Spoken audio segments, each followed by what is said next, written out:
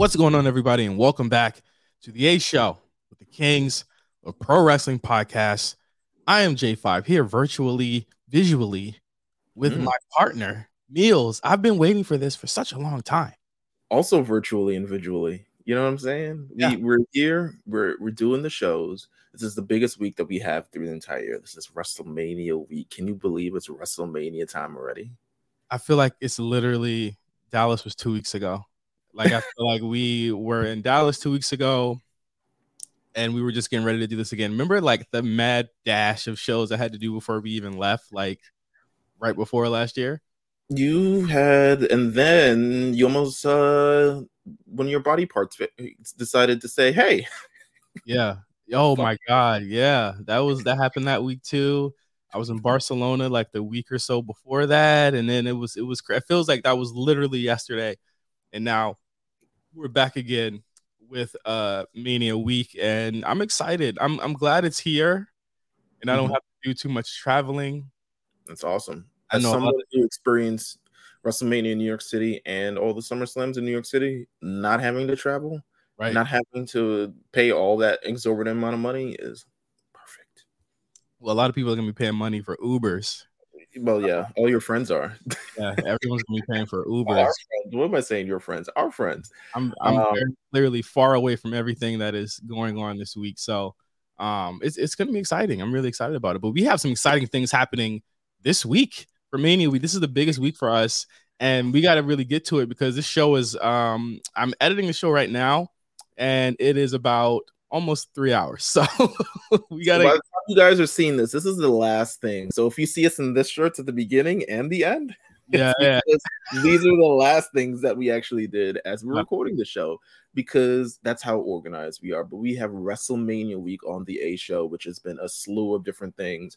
If you listen to us on Monday, you got the WrestleMania 19 Draft Diaries episode. You only got half of it pretty much, but if you're on the Patreon, you get the full thing. Patreon is about 2.5 hours. Yeah, one of my favorite episodes that we've done too. Absolutely. And a lot of people, got a lot of great response. People love us diving into the pop culture side of things and exploring back in the past, because I feel like we make everyone who's old also feel like they're not alone. Well, sorry to say, I'm 36 in 2 weeks. So, hey, man, well, listen, we're here, still in your mid-30s, but we had that on Monday. Tuesday, War Report, stand and deliver predictions. They wasted no time. They said, let us get this out the way. Oh, all the matches are here. Oh, the show was taped last week. Oh, say less. So, you won't hear them reacting to anything that happens on Dynamite this week, to be honest with you. Not a lot of people. I mean, we reacting to something that's happened to AEW's, but really no one's going to be talking about them. Unless someone else decides to pop up for Mania week again, like he did last week. But you have the War Report stand and deliver prediction show that is up. Should be up by the time you hear this, whether you're on Patreon or you're on public. It should be available there. And then, of course, today, Wednesday or Tuesday, if you listen to this on Patreon. And again, you get this early if you're on Patreon. Also, if you sign up to the Patreon, you get into Discord, where we're going to be talking about WrestleMania the entire week. We talk about everything, pretty much, under the sun, literally everything. All right. So you have that, the WrestleMania show, 5 hours long. We doing it big. We doing it real big. We didn't mean to do this long. I think that we were so excited for the guests that we had, and we have a special. I'll announce it at the end of this. Go ahead. Yeah, no, of course. So we have that. We have the Spaces, the Mania before WrestleMania. That's going to be on Thursday. We're returning to the Spaces world. Tune into that. Listen, if you attend, you might be able to walk away some stuff, because we're giving away some stuff there too, man. We're not. Everyone's not leaving empty-handed. You might get video game. You might get a gift card. You might. We're especially generous around this time of year, so you just stay tuned. It's WrestleMania. Just show up to the Spaces. Listen, say something, drop something. You got a hot take, you got a Mania take, you got anything. Me and Dion gonna be there, and we gonna make sure that everyone has a great time. And then, of course, Fridays SmackDown and Hall of Fame, and Saturdays WrestleMania, Sundays WrestleMania, day after WrestleMania. You got mad other stuff happening in between. I mean, NXT, ROH Final Battle, if you're into that kind of thing. Actually, Supercard. Supercard, sorry. Yeah. Right. Final Battle's at the end of the year. Yeah. We got a lot of stuff happening this week, man. And we got a big show this show, man. Can we reveal the guests that we have, what people can look for? We got the gang. Dion's kind of shows up for a second, but we got the gang from Rewriter's Room. He's there on Thursday. Pending internet connection, yes. We got them. We got Cam Probably in one of my most anticipated segments. I'm so glad we got Cam Probably on the show. Thank her so much for being here. And we got Eddie Gonzalez Bansky from the Etceteras talking wrestling, talking graps. But hey, before we even get to any of that stuff, do we want to go through No Holds Barred before we get to the premiere? I got an email. Okay, and I got to talk about this email, but do you want to go through No Holds Barred first? Let's go through No Holds Barred because I really think there's kind of like one major topic to talk about this week. And the only topic to really get into is CM Punk, who used Instagram in a very interesting way this week. Use Instagram and possibly I guess if you don't really want people to see it, you can post it to your stories and then delete it as opposed to posting your feed. I don't really know. Here's my thing about how he used it. He had to set that up. It took time for him to for someone who claims he's unbothered and don't give a fuck about none of this type of stuff. The setup of this Instagram post is very, very professional. He made sure to align it in the middle so he could get everything out. It sounds the way it writes. It sounds like he talks the way it's written. If that makes sense, it sounds like maybe he did it exactly. And so Dave Meltzer, through some strange way of how he does things, last week he went on his message board and said, in no uncertain terms, that there were people talking about Punk and how he's potentially coming back and stuff like that. Dave Meltzer went on his message board and said, hey, Punk didn't want to lose, and Punk and all this other stuff, and basically saying, hey, I revealing things that most people would pay $5.99 for on a message board just randomly. CM Punk came out after that in a post and delete, big caps here, says, "Sigh, I wasn't cleared to come back to wrestle yet." And because Meltzer basically said that, hey, Punk, was demanding all of these things and he didn't want to lose and all this other stuff, and basically trying to paint him in a bad light. In a bad light. He says, "I wasn't cleared to wrestle for," and this is back in June, by the way. This is the whole interim champion thing, right? With Mox and stuff like that. That weird thing that I think that even at the time, Meals, we were like, there's going to be a story that comes out about this one day, and we're going to be very confused as to why this happened. Damn, this is very true. Those what are those documentaries called on Vice? Dark Side of Wrestling? Yeah. Dark Side of AEW type shit. Because even at the time, we were like, who made this plan?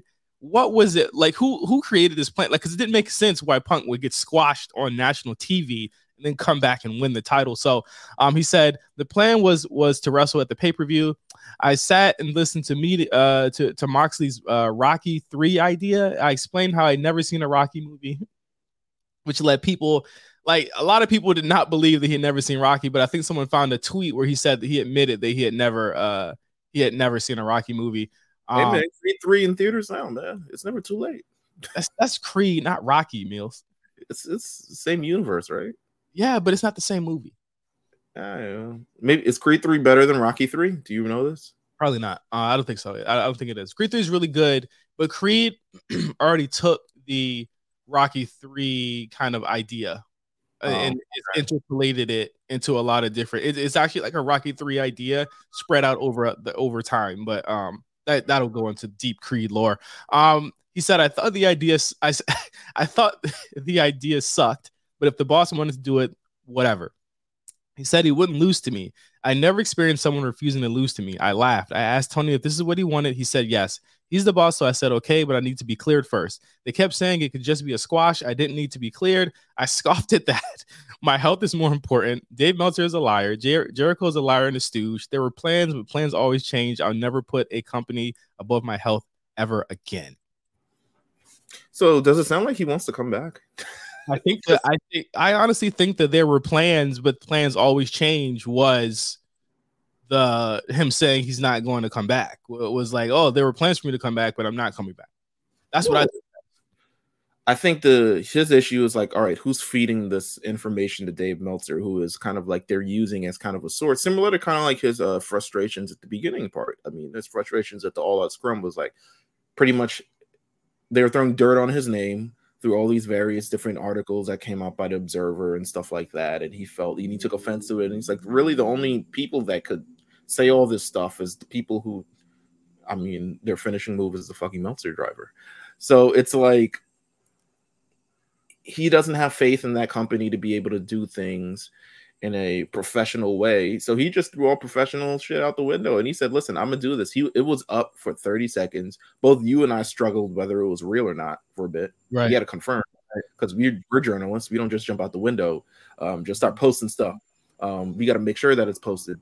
I had felt that it was correct because there was a typo there that, like, I feel like most people who fake stuff wouldn't have let slide. There's like a typo where he says, like, I thought it sucked. There's like an errant I there that I'm pretty sure Punk wouldn't have cared to fix. But a lot of people have posted it.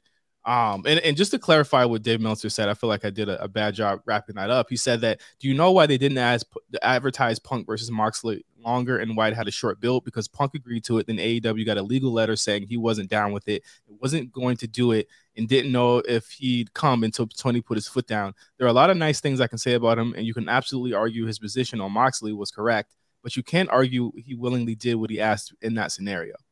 And there were also rumors that he wouldn't show up to the show. I remember there were rumors that he would not show up to the show. Yeah, and they didn't know if he would show up. And here's the thing. There's truth, there's lies, and there's something in the middle. Because now we have what reporters are saying. I think Fightful also has had a report coming out that said that, hey, a lot of instances of this are true. Punk was, but also he added, Sean Ross Sapp added, Punk was actually paid a handsome amount to actually come and do that squash match and to get flown. He had a lot of accommodations to make sure that happened. And what you're looking at here is like, it seemed like at this point, Meals, this is where communication totally broke down between all these people. And I can see that where now Punk doesn't like Jericho, Punk doesn't like Moxley, Punk definitely doesn't like the Elite, doesn't like Hangman Page, all these people. These are all your top guys. These are all the people he has to work with. Meanwhile, Cody's about to main event WrestleMania. Come on now. Jumped off the ship early. But no, these are tough guys. And, you know, what's interesting is I guess this is the first time that Moxley's ever been criticized in a kind of public role for his part in all of this. I mean, I guess all of the AEW players had some sort of part of this. I mean, Jericho's a stooge, the Bucks, the Kenny, all these other stuff like that. This is the first time that Moxley's been kind of like, you know, brought into this entire fold as well. And he said, honey, set up the mic. Yes. I'm to talk about. I'm pulling this up now. This is actually a really long quote from Mox. It's actually all over the place, even if you listen to the audio. But I think that the main things to address here is that once again, Tony Khan is having people work for his company that are not under contract. This is the same way that it happened with Cody, and that's when he left because he was working without a contract, and not even to finish dates. He was just working without a contract. So over the summer. And then they announced that he was signed in that nice Google Docs, clearly a Google Docs document that they didn't even bother to change the font in and anything. Go ahead. So Mox comes out and says he was not under contract and had the title. He said, I was at SummerSlam weekend wrestling fucking El Desperado and shit. The day of SummerSlam, fucking suplexed him on a bunch of aluminum cans, cutting him and shit. It was fucking dope. I could have walked into SummerSlam that night with the fucking AEW belt if I had been so inclined. Nobody knew that because I don't put my shit out there in the world. It's just insane. So he's saying that he was having a lot of fun with Blackpool Combat Club, William Regal and all that. And he says, you know, he didn't really know whether he was going to resign or not. But he said that during the time period when they were in Minneapolis, he calls Punk what's his dicks talking about. He says it was the night he came back and was hopping around on one foot, bumping around Inner Circle right after me and Chris Jericho wrestled. A badass match, by the way. So now again, he's talking about backstage stuff, like Punk's back there bumping into people and all this stuff because he's hopping around and he's making a commotion, trying to make Punk again look like a diva. He said, so keep in mind, this is my whole point. I basically don't work there for all intents and purposes. I don't even work here. Tony Khan is not my boss. I don't have to be in this room. I don't have to do this shit. So even me being in this room and offering and agreeing to a storyline that puts you over at the pay-per-view, if anything, I'm bending over backwards for Tony and this dude and for the company and everybody because I didn't have to. I didn't have to do shit. If anything, I was bending over backwards. So that's it. So this is his response to what Punk's saying, basically confirming it. I don't think that, Mills, do you feel like he was trying to like, it didn't sound like he was trying to like take away from what Punk or anyone else has been saying about him. He's actually saying, yeah, I politic this. I think they both came from a position of egos, right? Like CM Punk is like, why are we kind of doing this? And Mox is like, but so I'm working without a contract. And the reason I'm doing this is for this, that, and the third. I think it's definitely a couple of egos clashing, which is regular in the wrestling business. I mean, this shit happens all the time. It happened all the time in 90s, 2000s, 2010s, 20s. It's never going to stop happening. Like, it is what it is. I mean, I could see Moxley politicking because he's like, listen, I'm working without a contract. Like, y'all supposed to be renegotiating this thing. We're supposed to be doing this thing. And no one seems to have any kind of answers. I'm working. He says, I could have worked with the SummerSlam. You would have never walked into SummerSlam, in my opinion. Especially with the AEW at the door, like, yo, what up? What's going on? Like, he shouldn't have been at the door. Like, what's happening? And your lady's purse, man. Keep that title belt away from here. But no, it's an interesting kind of, this was like a game of like, it's definitely an ego that's there, and it's not necessarily bad, but it's clear that Mox has an ego with the things that he's worked on and knows what his value is in the company, and saying like, listen, I'm doing this for all of y'all at the end of the day. Like, I'm working without a contract and y'all making life way more difficult, especially making it more difficult for this man who's clearly, there's clearly contention with Mox and Punk. Yes. Well, AEW in general and Punk. I feel like the Punk and Mox thing, this is something new that we didn't know. You know what I'm saying? That we didn't know. I feel like he's just his reputation of being hard to work with backstage has continued just to spread, and it's leaned over into we would have never known this Moxley thing if Punk didn't bring it up, or if Dave didn't bring it up. If Dave didn't bring it up, Dave, who actually went on to apologize, because I feel like he got the "this is Hove, this is TK" call, and this is essentially, he had to apologize for all this. He went on radio and apologized on Wrestling Observer Radio. But I think that, again, like I said, like the Punk and Moxley thing is interesting because we didn't know about it, but now it seems like they were both tiptoeing around, Mox in his own strange way, Punk in his own way. I feel like him saying that the idea sucked was Punk's way of saying, like, I don't really fuck with Mox's ideas and stuff like that. And it's just crazy that, like, I think a lot of people look at Mox as kind of this rebellious, I don't give a fuck type guy. And he just kind of showed a lot of people like, no, I absolutely play politics to my advantage here. And I think that, again, like, when you're in the position that he's in this company, he's the most important part of this thing. He is kind of he's kind of the tribal chief of this. But I don't know. We'll see how this shakes out. But I think in the end, I just don't foresee Punk coming back in this type of situation. Like, is it worth it with the displeasure of your crew, of your talent? They're publicly, Meals. They are publicly saying through Dave, through Mox, through podcasts, they do not want this guy back. I just don't see it happening. If it happens, it would be like the momentum of bad decisions that's continuing to be made. That's why I'm not surprised. I'm like, yeah, I could see it happening, just because like there doesn't seem to be any good decision going on from here. Like, nothing seems to be going right, and it seems like, I would, if I was Dave, I would apologize too, because everything seemed to be smoothing over for a while. There was rumors of Punk coming back and all this sort of stuff. And then Punk was like, these guys are back at it again with the Dave Meltzers and all these other stuff like that. So, I mean, the saga continues. You know what I'm saying? It needs to end. It needs to end. But speaking of Tony Khan, I got an email from Tony Khan this week. He listened to the show. Big fan of the show. You think so? This motherfucker emailed me. It was an audio attached to it, you want to know what the copy said? What does it say?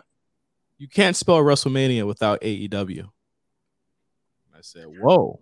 I mean, yeah, I guess the words are technically in there. Yeah, the letters. I said, whoa. I said, that's not exactly how that works, but the A, the E, and the W are definitely in WrestleMania. Yeah. So he gave us a special world premiere freestyle. Listen, man, you got to hear it to believe it. And when you hear it, you better believe it. Exactly. So we're going to go to a break, and we're going to go to our first segment on this WrestleMania prediction party with the pals of the A Show Network. And we're going to leave you with this song, and we'll be right back after this break.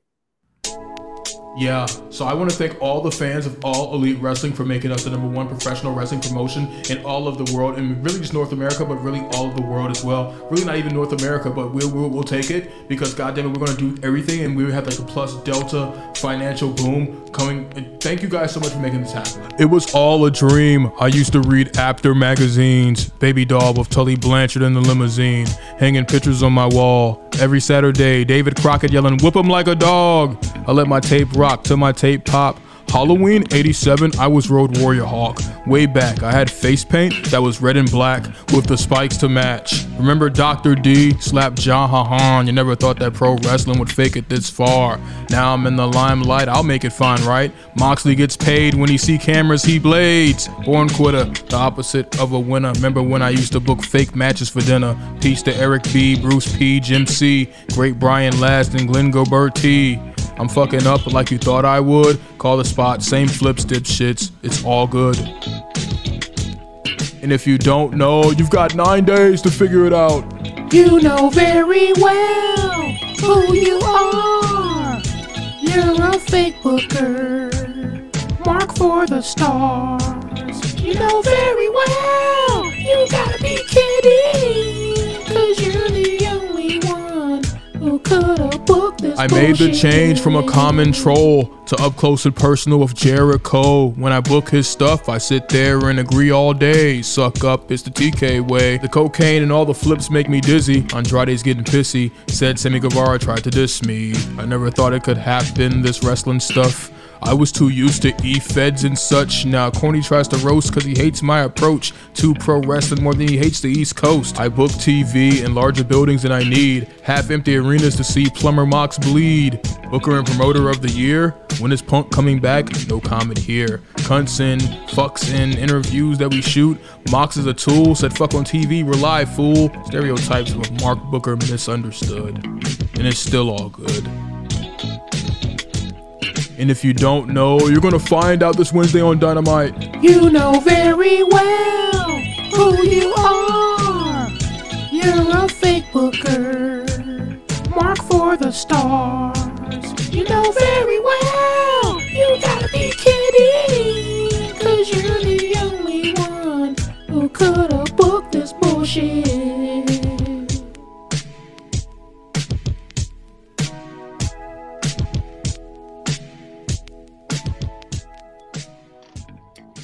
Welcome back, everybody. Of course, you just listened to possibly... You guys aren't going to hear this until it's actually produced in, but you guys listened to one of the greatest songs that's ever been produced, to be honest with you. From the one, the man Tony Khan. We got great audio going into this.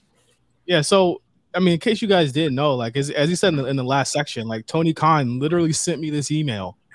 Like literally 15 minutes before we went on to record the show. We played this audio of Tony Khan. I want y'all to, let us know what y'all think about Tony Khan's rendition of Juicy in the comments. So that was, hey, that's what y'all into. You know what I'm saying? You know what I mean? That's what y'all into. That's what y'all into. But speaking of that, we are absolutely here. We are here to kick off things with our WrestleMania prediction party. And of course, we have our illustrious guest to the side. This wouldn't be a WrestleMania prediction party without the family here. Of course, we have, representing the Rewriters Room, we got all three of them here. So I feel like we got the triumvirate here. We got the trio. We got the Shield. We got, what's another trio? Destiny's Child. We have SWV. SWV. Oh, very timely. Charlie's Angels. Charlie's Angels. Where we going? Where else we going with this? Team Bad. Team Bad. Team Bad. Yeah, Fell off the mix foot for that one. Damn. Tough. Not some submission sorority. I got another Women's threesome. History Month. I'm sorry. I got another threesome pod that you guys might be aware of. No. We don't have to. Well, let's go. Let's go then. We don't have to mention that. Welcome to the show. Oh wow. Table for 3. Thank you. Oh my God. What a compliment. Hey, Armand know all about that. Hey, for OG. Speaking of that, you got Armand in the building. Shout out to Armand. What is good, my guy? Good to be here. Good to be here. What is it? What are you looking forward to WrestleMania the most this year? Man, that John Cena Austin Theory match. I'm really excited about that. I'm looking forward to this Gunther Drew McIntyre Sheamus match. I think that's going to steal the weekend. But this Mania is shaping up like on paper. This is one of them ones, and we'll see if it delivers. I think it will. Absolutely. We of course have Channing himself wearing donning an illustrious what is that? What color do-rag is that? So I got the red on because I have on the blue headphones, so I'm trying to keep equality between brands because I don't believe in brand supremacy. I think that a rising tide lifts all boats, and that there's no need for us to divide ourselves once a year just because it's Thanksgiving. All brands matter. What? Wow. That's what he said. He said what that. do you look for WrestleMania this year, Channing? I mean, it's in the name. I mean, our mid-card Messiah is here. Westside Gunther. He's come. He's brought us out of the darkness that was the Intercontinental not being. Now you admit there was darkness. I always find light in the darkness just because that is how I was raised. But I'll say, facts are facts. In the Intercontinental not being on pay-per-views, it was a problem. Okay. But I'm living in the present. I'm looking forward, and Gunther's here. I mean, he is everything that they said he would be and more. So I'm really looking forward to that. Should be Banger Bros classic. We'll get to see some real violence. Some real men at work. Some real meat slapping. So wait, what do you mean by that? Well, how about let's not figure out what he means by that. Hold on. And rounding out the Writers Room, we got CC. What is good, my guy? Please take it from here. I mean, how y'all living, man? It's WrestleMania week. This has been the first WrestleMania that I'm like I can't wait to watch it since probably like I was a kid. And the only thing that I'm really looking forward to this weekend, it would have to be the surprises. Like I feel like last year kind of like brought us to a level to where now like I'm kind of expecting something. Like I'm not expecting like something to come through and it's just like, oh, that's nice or whatever. I'm expecting to be like, oh my gosh, like that's blah blah blah, whoever it is or whatever happens. And then other than that, I just want to see both sides, people who neutral. I want to see everyone react to that final match on that final night. I cannot wait to see what happens when that final 1, 2, 3 happens. So that's gonna be hilarious. The sides will be drawn, people will be exposed, and everything will come to light at the end of the media, given the result. And of course, we could not be here without my man Dion. Dion, what is good, bro? Listen, it will not be a WrestleMania prediction show without your boy. I'm here. I'm excited, man. I'm 100% excited. You don't have any? Well, what are you specifically excited about? So obviously, last year, I mean, anybody that was there, man, it was just a monumental year. I probably like my top 2 WrestleManias of all time, and obviously that's biased in there. But what I'm excited about this year, I'm not gonna lie, man, I'm really excited about Rey versus Dominic. This is the match that I feel like a lot of people are anticipating. They're really waiting to Ray go Joe Jackson on his own son, and I might say like this is the most storyline driven WrestleMania of all time. Like a lot of storylines have been intertwined with each other. Like if you look at Ray and Dominic, it's a spinoff from the feud he had with Judgment Day. You see Edge and Finn Balor, a year in the making. A year ago, that's when Edge created the Judgment Day. Just so many storylines that have been really like well thought out and well put together. So I'm really excited to see how these storylines kind of end or even continue. Boom. I love it. We're here. We're rapping. We're kicking this thing off. We're starting with the undercard because you know what? Sometimes it's the undercard that really holds up this WrestleMania. I mean, when we look at the undercard last year, I mean, I don't know if you guys remember the classic between Drew McIntyre and Baron Corbin, or the illustrious Mountain, was it not Mountain Dew? Mike's Hard Lemonade tag team title match between Boots and Shinsuke versus the Usos. What else we had on the undercard last year? Street Profits versus RK Bro versus Alpha Academy. Yeah. Jackass match. Jackass match. Well, that was a celebrity match, but you're right though. Sammy won no upper Carter. That's this is first time.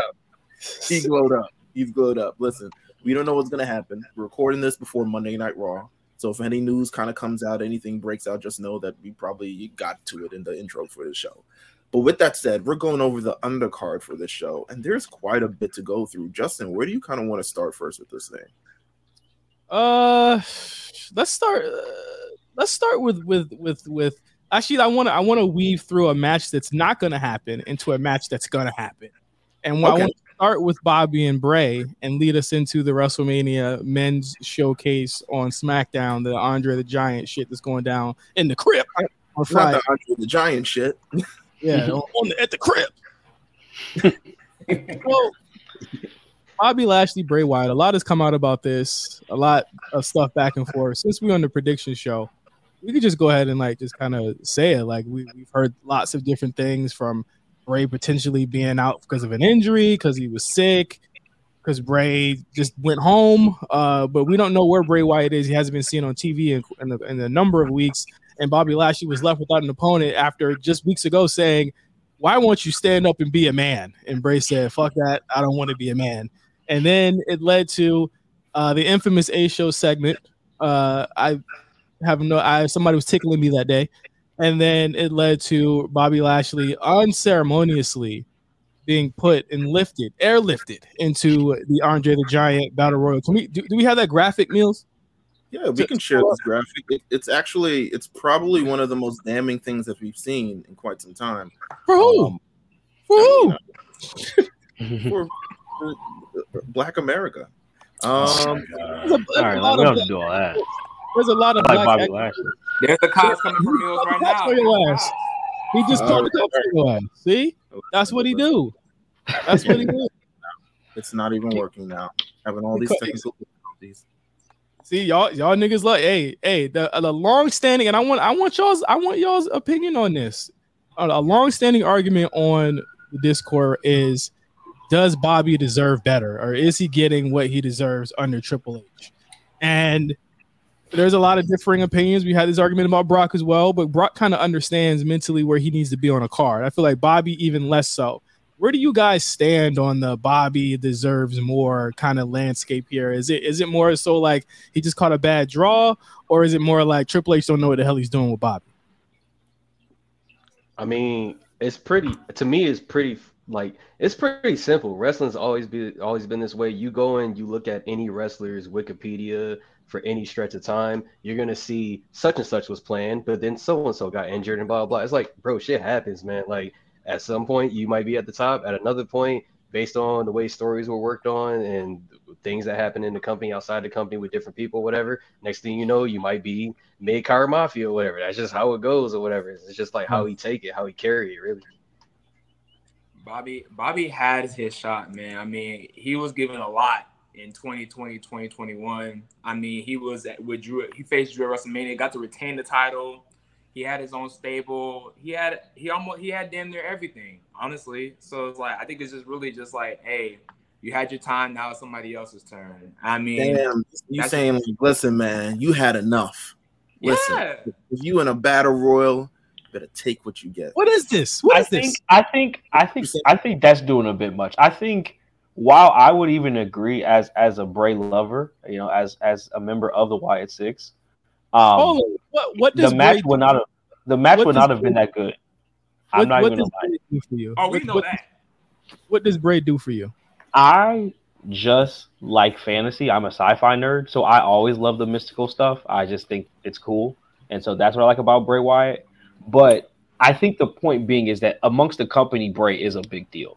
And so a match with Bray Wyatt may not have been a good match. I think that would have been a sign that Bobby is still a big deal. So I don't think that this Battle Royal is like 100% circumstance. I think part of it is just like, there's really nothing else for him to do. You can't really create a feud unless you're going to make a feud with like someone like LA Knight, or maybe that's what happens. But it doesn't seem like it was Bobby's plan was to kind of always be in the undercard. I think it seemed like he was probably going to have a decent, spot on the card, and just kind of didn't work out that way this year.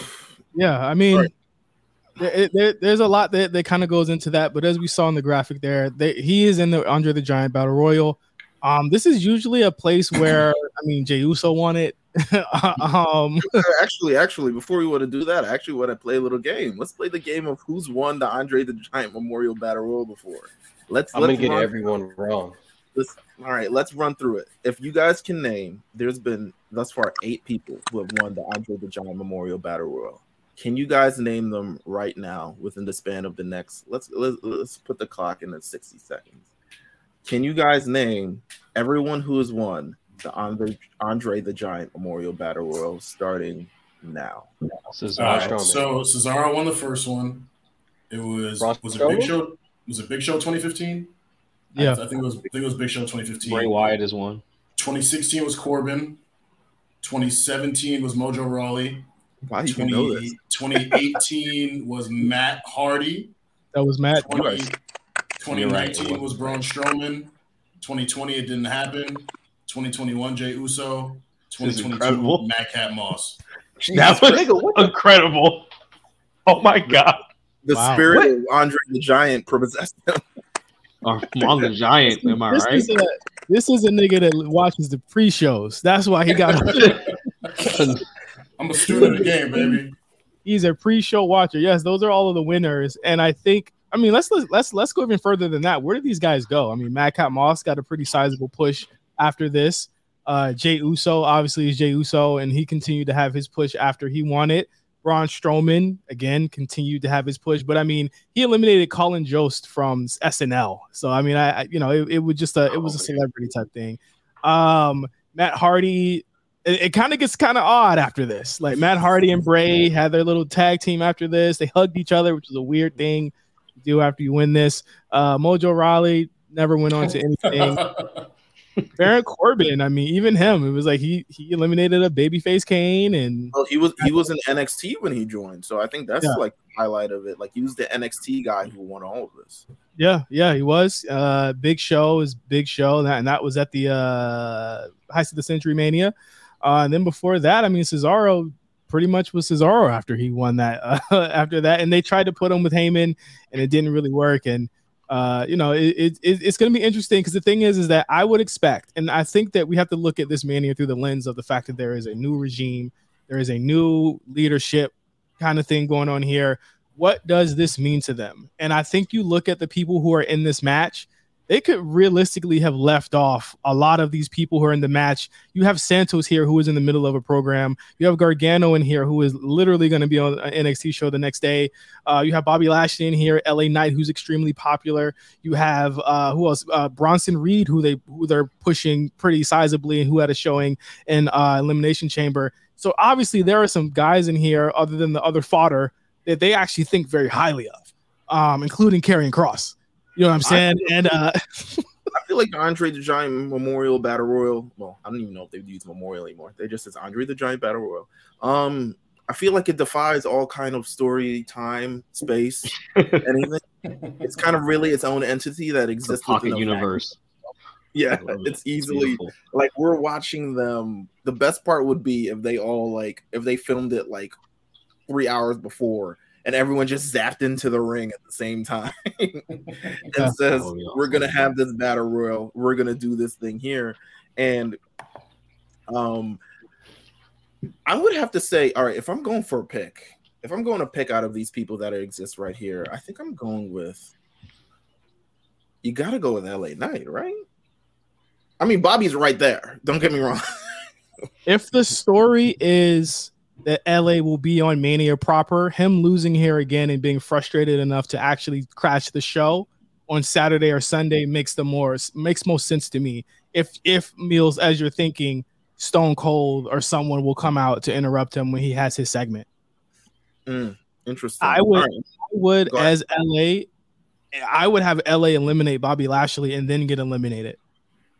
All right. So who do you have winning this one, J5? It's pretty inconsequential, to be honest. It is, but I'm also thinking of the mind that they might think very highly of whatever this is, and I think that you have a couple of guys in here that Triple H wants to get over really fast here. Gargano's here, Bronson's here, Santos and Legado is here. They're baby faces. I would have Santos win this, honestly. Interesting. I love it. I love to hear it. CC, who do you got winning this one? I like that. That's a good pick. I'm just going. So we went over the list, and there was one thing that kind of just kind of stood out when I thought about that list. Most of the guys are like you're talking about, like kind of like bigger guys, right? It's like Big Show, Braun Strowman, even Cesaro. Like he's like one of the small. Like Matt Hardy's like what the smallest person that was on that list or whatever. So for that reason, plus for the reason that he doesn't really have anything going on, and this could be like his like I did something. Let me go get that next chip kind of thing. Plus, we're trying to push him. I see Bronson Reed taking this one. I see and the reason why is because, even looking at the field here, there's a lot of people who I can see like getting into it in their own, own thing or whatever. And Bronson Reed is just kind of like a wrecking ball or whatever. He can come through and just like break some stuff down, but also at the same time, I don't think there's anyone in this. If I'm wrong, there's not anyone in here who really has like a grudge against him or anything like that. So I don't see anyone really like eliminating him, over some crazy stuff. And I see him just sticking around, eliminating probably 6 to 8 people, and then just winning it. I can see that happening. Hey man, you could definitely see that. Channing, what do you think? Where are we going with this? To me, it's gonna be Karrion Kross. I think that Triple H, for whatever reason, loves him. He loves him some black and white filter. That man is obsessed with that black and white filter. Hey, Channing, hit it. You gotta hit the eye for the Fall KK. and pray. You gotta hit the eye. Come on, put your arms out. But yeah, I just think I do agree with the point of that LA Knight will probably be one of the last 2 people eliminated.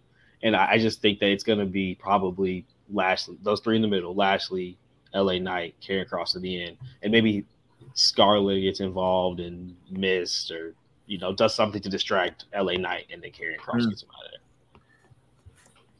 Armand, what you got? Man, I'm torn between Santos and Bronson, but I think I'm gonna go Bronson Reed for a lot of the reasons you guys said. He's been kept undefeated for a reason in singles competition. He's been mowing people down. I think this will be a good thing that shows up on his little card when he does his entrance in 2023 and beyond, like honored to join the Memorial Battle Royal winner. Like I think that's going to be a good thing to add there because I don't even know a 30% bump at AEW. You know what I'm saying? Because I don't know what his shit says currently. So yeah, just to throw that on there, let my guy Bronson cook because he's been doing well. So I think this is going to be his crowning. All right, Dion, take us home. Who do you got winning this one?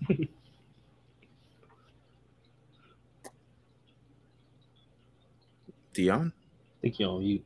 Yeah, Dion froze. Oh, he might be froze, my boy. He froze up. On. Oh, damn. Froze up. Froze up. Well, listen. While we here with it, I want to say that there's a dark horse pick that I've been looking at in all of this. Let's see if I can manage to get the best zoom on this thing. Let's see where you guys think I'm going with this. You going with the straight backs? It better not be Mustafa. It is none other than Mustafa Ali. Yeah, Mr. Straightback. I see him winning this one. I can see him winning. You got a positive attitude. Him and Dolph are gonna do something and get themselves both eliminated. Yeah, it'll be right next to each other. Yeah, like they'll hug and fall out together or something. Yeah, like that. The ring will like shake, and everyone will stay in except them two. They'll just fall out. It'll be hijinks, pure just hijinks. There's something about this that is just. If you want to establish him, if you want to do something with him, if you want to start a brand new chapter with him, Have Ali win. Hey, why do we need to start a new chapter with him? Hey, man. Close the book. Yeah, why we've Return it to the library. We've read the book. I don't know why we would want to see that, but that is the Andre the Giant Memorial Battle Royal. Should be interesting. I don't know if I'll be watching SmackDown Friday. I'll probably watch it like Saturday morning. Hey, man, listen, you're going to hear about it either way. We're going to watch that. We're going to watch the Hall of Fame right afterwards. You know what I'm saying? And we're going to have a good time. And probably after the Hall of Fame airs, Rampage will finally start airing wherever it's been slotted this week. AEW is booked this week, bro. It is so funny how much they changed that start time, dog. It's like, bro, just make a decision. Like, oh my gosh. Hey, man. What do we got up next, Justin? We have the Women's WrestleMania Showcase Fatal 4-Way Tag Team Match. Liv Morgan, Raquel Rodriguez, Natalya versus and Shotzi versus Ronda Rousey and Shayna Baszler. I am pretty sure Chelsea Green will find her way into this match with an yet unnamed partner. So let's just put Chelsea Green in there right now because I think she's going to be in the match. Might be Piper, but who knows? We'll see. It's not going to be Lacey Evans though. So this match is kind of built off the idea that you have to get as many people on the card as possible. I don't really mind it. A lot of these women don't really have a huge storyline going into WrestleMania, but they have been wrestling against each other and facing off against each other for the past couple months. This is firmly the mid-card women in the company. And yes, I'm including Ronda Rousey in that because she is firmly in the mid-card right now. What do you guys think about the women finally kind of having a mid-card? I know people are going to be upset, but let's just be real. Like, not every woman is going to be main event. You need to have somebody that are auxiliary, you know what I'm saying? People who can play their position. What do you guys feel about this mid-card? It's very necessary. And it's been built well. Like, there are actual workers here. Like, the way we're talking about Raquel and what she'll be able to, the position she'll be able to be in next year. And she's been put into some big spots already, facing off against Ronda. That gauntlet match with Liv, like, that shit was great. I feel like she's improving a lot already. Shotzi's got some work to do, but she's been a pretty consistent character. They're clearly invested in her, so I think that it's great for her. Natty is just the perennial worker. Like, you put her in every match, she's going to get a good match out of everyone.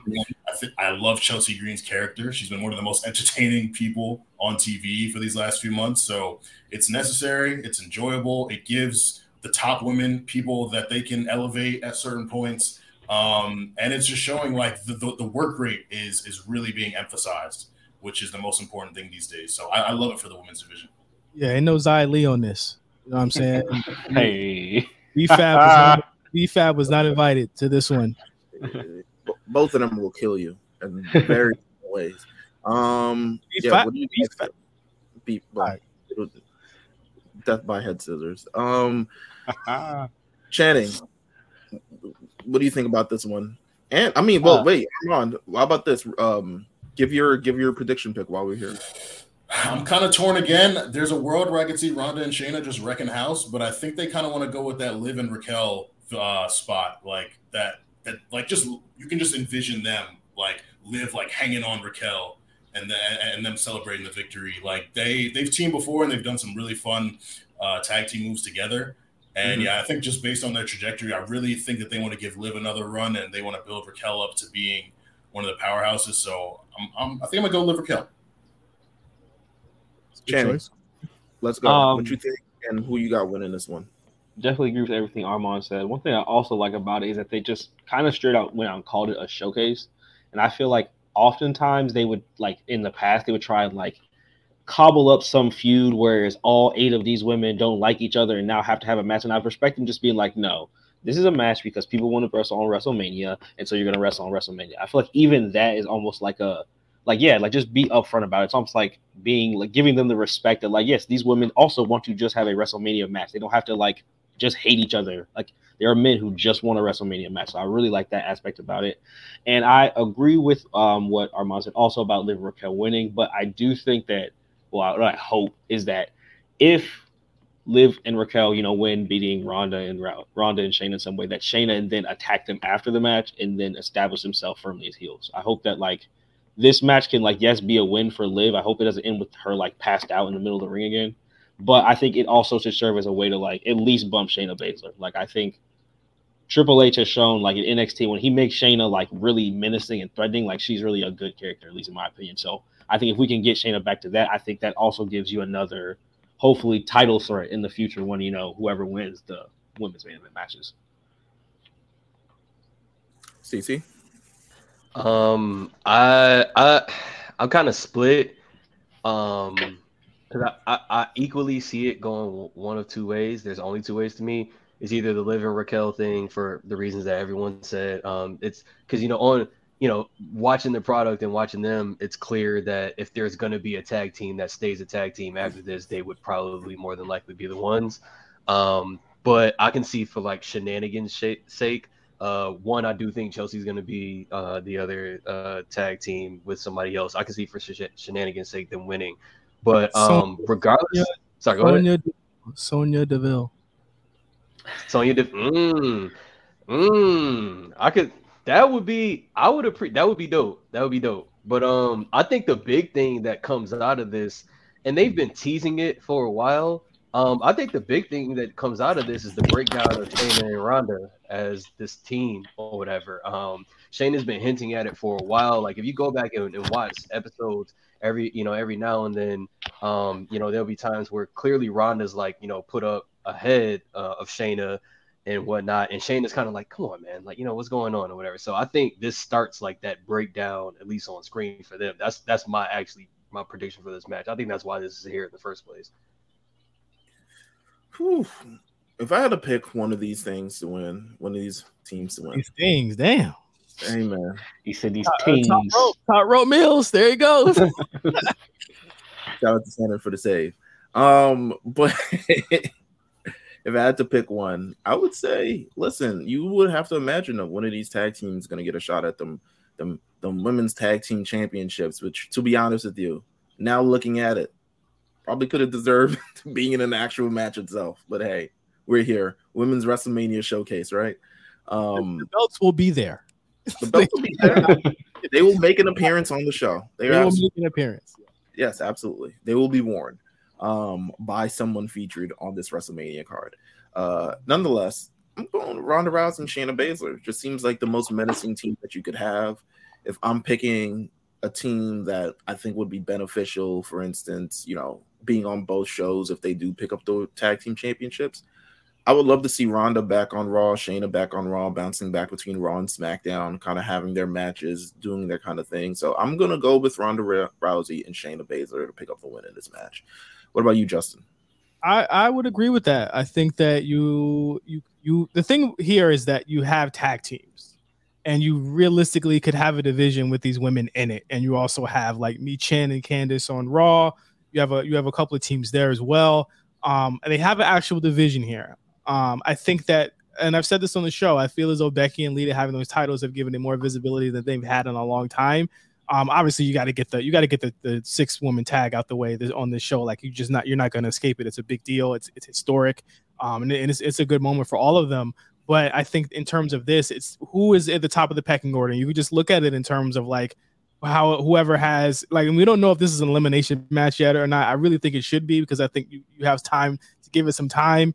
This is, I mean, it's not far-fetched that it is elimination. I know you're shaking your head, Mills. It's not far-fetched that it could be, but I think that Ronda and Shayna would be the best choice here because I got a feeling that Ronda probably really wants those tag titles. And if you have any situation where you could have Becky and Ronda facing off together again, that's a big deal on any show, whether it be Backlash coming up or something coming up overseas. I think that's something that we should really be looking out for if they do win this match. Absolutely. On the flip side of this thing, we got the men's version of this, the men's WrestleMania showcase match. We got Braun Strowman and Ricochet, who've been tag teaming for a couple months now. We got the Street Profits, who arguably have not been on the winning side of things lately, hoping to pick up a big win at WrestleMania. We have Alpha Academy, Chad Gable, and Otis, or Otis, depending on how you roll with this one. Seems to be on the rocks. And the Viking Raiders, Eric and Ivar with Valhalla, who have just been dominating. Yet kind of like dominating like quietly. I think they've been, if there's any tag team that has been kind of like hurt by the lack of tag team championship representation, you know what I'm saying? It's been the Viking Raiders. They have not lost to anyone but the Drew guys higher than them. Yeah, guys higher than them. So that's it. Yeah. But if I had to pick a tag team to kind of move forward with this, and I'm trying to put my head in the mind of Triple H and what he would do here. Process of elimination for me. I'm not going to choose that one. Not going to choose that one. It's really between Braun and Ricochet and the Viking Raiders. And I kind of think that he's going to go with, I mean, you don't really lose anything by going with the Viking Raiders at this point. I mean, they're an actual legit tag team. And if you look at it, there are two teams on here that are on the rocks. I mean, the Profits and Alpha Academy realistically could lose because that's just been that's been their story there. They're edging for a breakup between those two. And it kind of sucks that they're edging for a breakup between these two teams because the belts could realistically be back in circulation in the next couple of weeks with new champions potentially. So, I mean, it sucks, but I think that Braun and Ricochet have shown that they're a really exciting tag team, and I think the crowds really react to them in a lot of different ways. And Viking Raiders, to me, they've always been a shoo-in to win whatever title whenever they get freed up. These guys are going to have the titles in some way, shape, or form very soon. So, if I was to think of who would win, you kind of, that's a really tough one, man.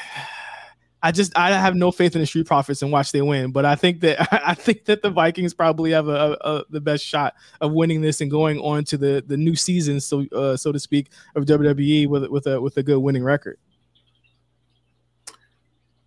Armand, where are we going with this one? It's a tough one. There's a world where I feel like I can make a case for all of them. Like, I think especially if Otis comes out as this Otis guy, like some type of shenanigans where Maxine helps them win. But I think the Viking Raiders have the most to gain. I would personally like to see them win because I've been a big fan of their team for years. And I didn't like how that Usos feud from 2022 shook out, where they had that match in Elimination Chamber that was like a false finish, and then they did it on TV. So I feel like the tag team division could really use them, like whooping ass as champions, and I think that this would be their launch pad to get to the title. So I'm going to go Viking Raiders. CC, what about you? Yeah, like Viking Raiders makes the most sense on paper to me. I don't see why you would have any other team win. Like I see the whole Braun Strowman and Ricochet thing, but for like moments, but that's just it. You know, that thing's just a moment. It's gonna be over, you know, pretty soon. And when you think about what they've been doing with the Viking Raiders, they haven't been like keeping them off TV or anything like that. They just haven't been like super duper present in that tag team scene because we know that's like tied up with the bloodline stuff. But when you think about it, it's just like, you know, the Profits are there, Alpha Academy is there. I don't think that they're going to dissolve very soon after WrestleMania. And it's very clear that they want to do something with the tag titles with the men's group. And when you look at the teams that they have, it's just like, you know, with the Profits and Alpha Academy, there's kind of like a comedic aspect there, even like New Day or whatever, if everyone was healthy or something like that. But with the Viking Raiders, you have literally like, it's like this villainous, like, you know, they're kind of like, you know, just barbaric and whatnot. They can really be those guys just like I forgot who said it earlier, just literally kicking everybody's ass. And I think you establish that by having them win this match. So it's like, okay, you need to take us seriously. We're coming for the titles and whatnot. So yeah, I'm going Viking Raiders too. Wow, is this unanimous? Is it gonna be unanimous? Hey man, Channing, what about you? Are we gonna is this a clean sweep or nah? I feel like nah. You know, my mind is telling me Viking Raiders. Boot 'em. But my body is telling me Ricochet and Braun Strowman. I just feel like Braun Strowman, for whatever reason, he's a very large man, obviously. He is always in favor, and he's always liable to just get randomly warmed up. And while I do think, yes, they have kept the Viking Raiders very strong on SmackDown, I could definitely see a scenario where they want Braun Strowman near the titles again.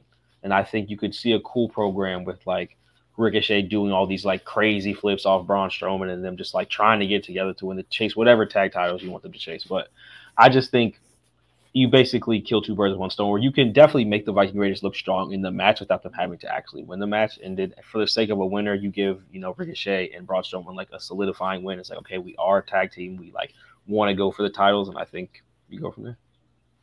Hey man, I'm trying to pull up the statistic right here, which is actually going to be quite surprising if it is true. Hold on, let me actually see. Was Braun? No, Braun wasn't on WrestleMania last year. No, he was fired. No, He was in the company, was he? Yeah. Braun Strowman is undefeated at WrestleMania. Him and Nicholas, baby. Yeah. He is undefeated at WrestleMania. Like, I mean, he lost on the pre-show once, but that doesn't count because no one's gonna remember that. But Braun Strowman, it's the newest streak. Things change. Taker can't say that. Taker can't say that. Not many few can. Not many.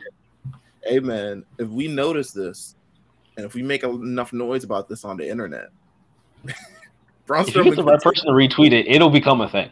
It'll be a thing on Twitter. Yes, he would definitely see it.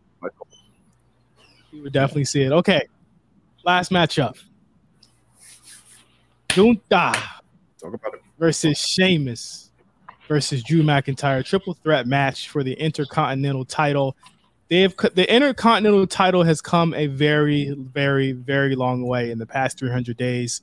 From the moment that Gunther touched this title, it has become, I would say, on par with the World Championship, even when the World Champion is not around.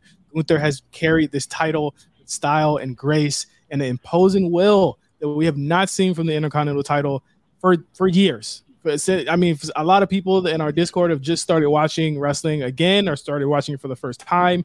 They are lucky to have lived in this era where we get a champion like this, because it has not been like this for a very long time since. And to me, and we had this argument on the show, I was like, is he the best Intercontinental champion since Seth in 2018 or Miz in 2016 or whatever? And again, he blows them all out the water because of the quality of his matches. This is a guy who's already beaten Braun Strowman. He's beaten Ricochet. He's beaten so many people on the way to this. He's beaten Sheamus on the way to this. And now he's faced between two best friends who are at odds against each other in one big albatross that they hope to beat in this triple threat match. Meals, what do you think about the whole build and everything going on with this?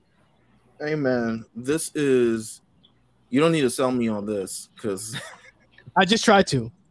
The preamble for this goes back to last year at Clash at the Castle at a classic match. And then the follow-up afterwards. And I think they probably should have won a third match, but I guess they didn't really need to. This is going to hit hard. This is going to be awesome. This is an opportunity where if they chose to have Gunther lose, he doesn't necessarily have to be pinned in this situation. So I think that's definitely in play if they want Gunther to move on to different things. However, man, I don't know, man. This is an NXT match on the card, bro. This is really like clear out the room. And let's be clear here. Every single match on this card has the potential to steal the show. But I think in Triple H's WWE, every single match on this card is going to have work rate in it. I don't think from any pay-per-view that we've seen, they have not. They have kept the foot on the gas. It has had a third fucking gear every single pay-per-view since he's been around.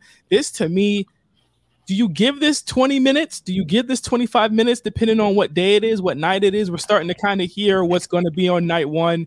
We already know that Seth and Logan's on night one. Bianca Asuka's is on night one, I believe. I know that the 6-woman tag is going to be on night one. I think Becky announced that today. Where do you put this? How long do you give this match? I don't think you give this 20 minutes. I mean, granted, the only reason I say that is because it's WrestleMania. No one really gets time.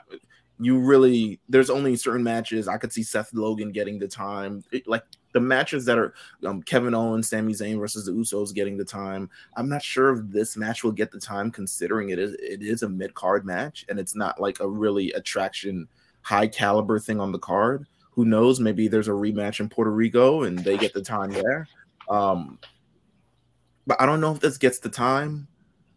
Puerto Rico was where the title was kicked off, right?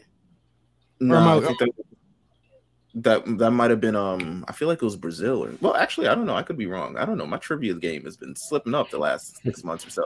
You need to talk to Armand. Armand, yeah, that's true. Hold us down.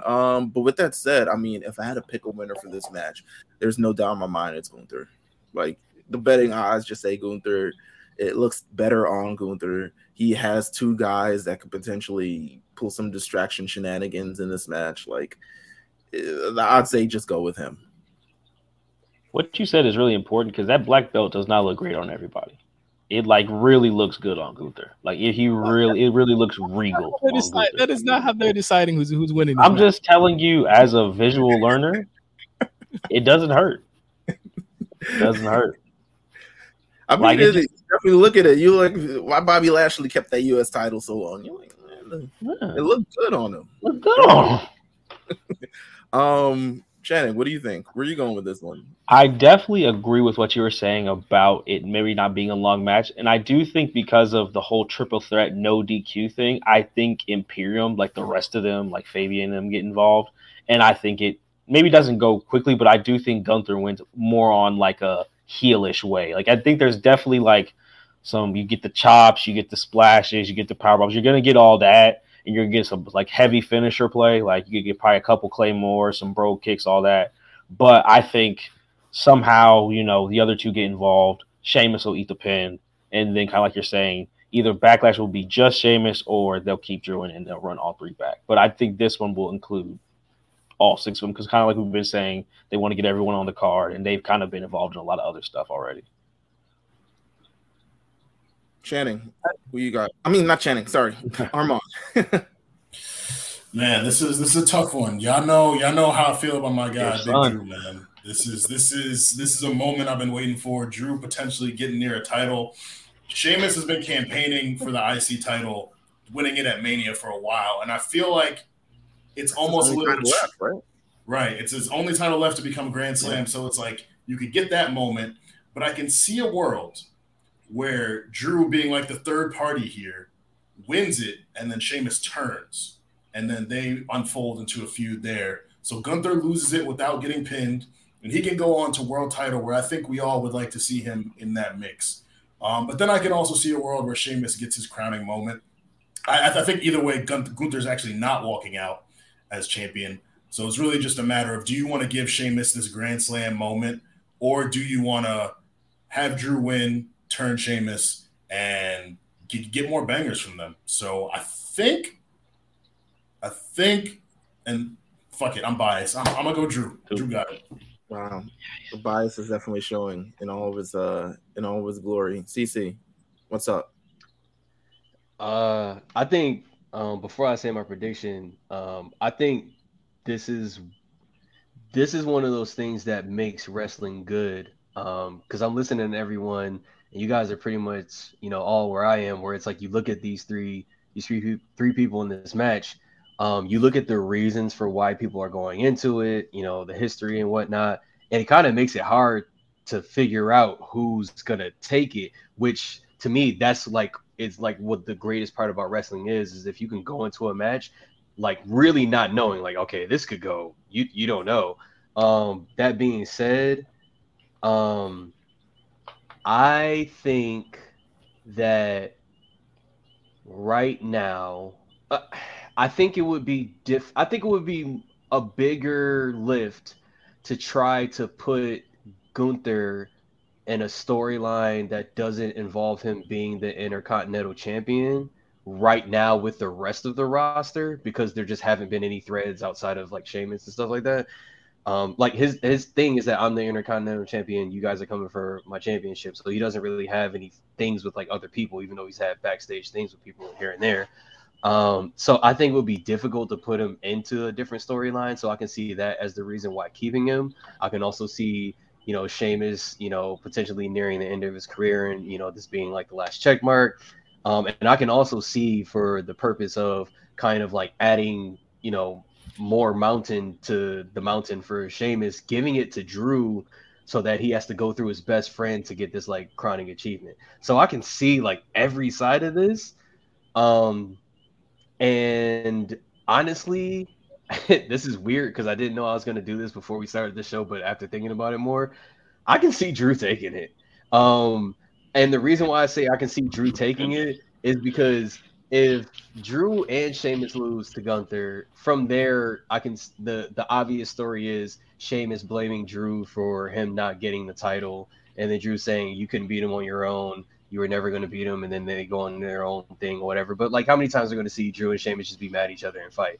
And then like, if Sheamus wins, it's like, yeah, he got this title, but like, what's next? Like, Gunther's just gonna come after it again, and then maybe that's a thing, and then he has the brawling Bruce. But like, where is that gonna go? I don't really see it being useful him having the title for really any stretch of time.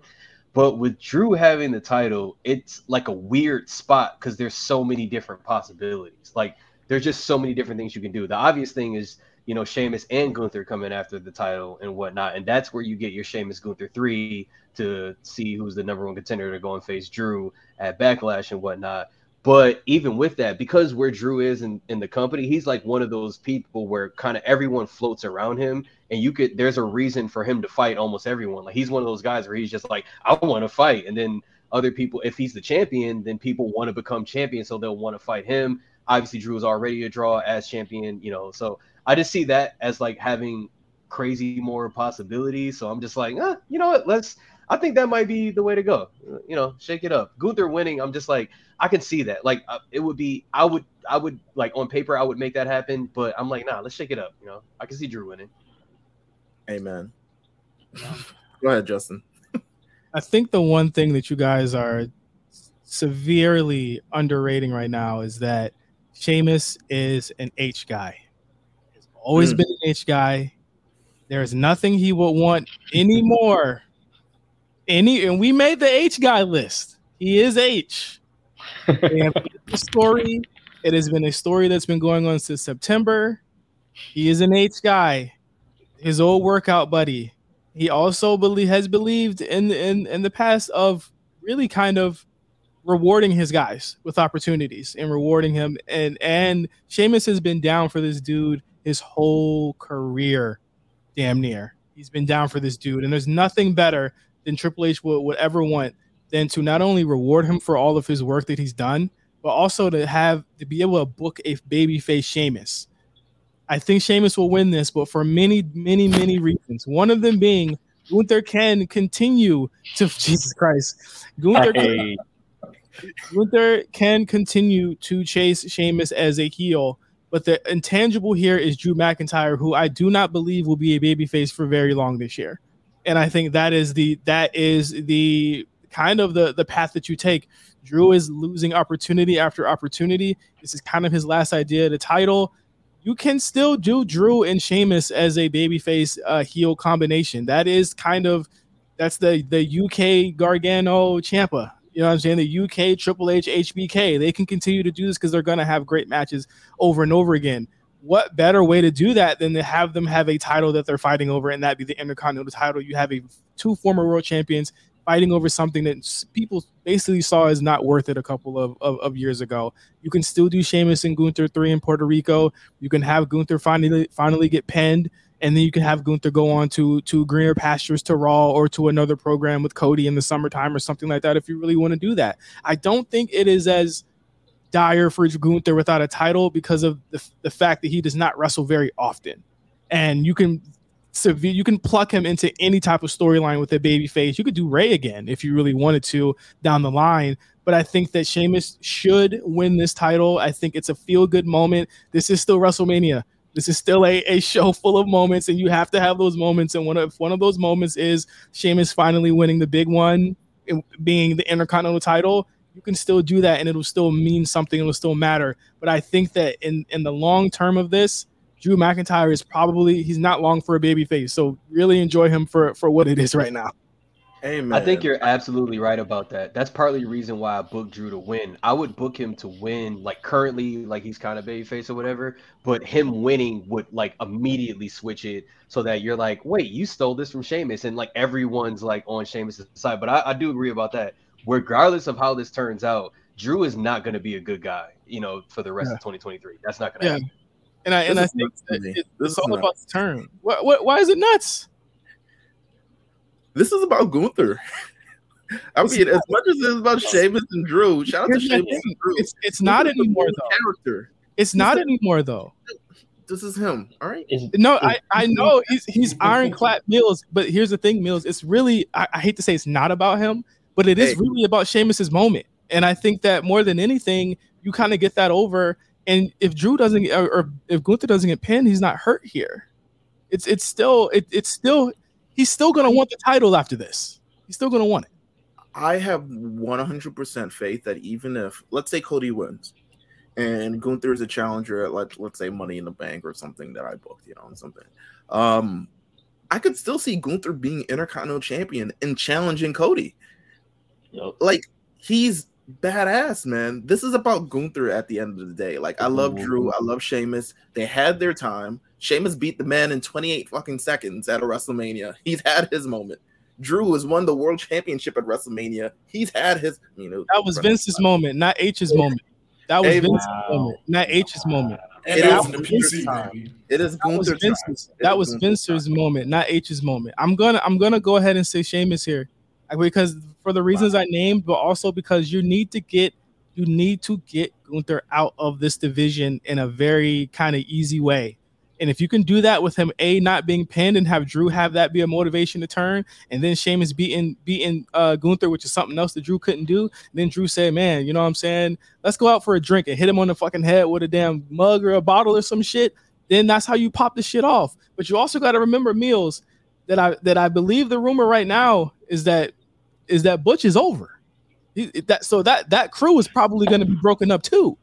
Hey man, listen, I have no doubt in that. That sounds cute and fine for everybody involved.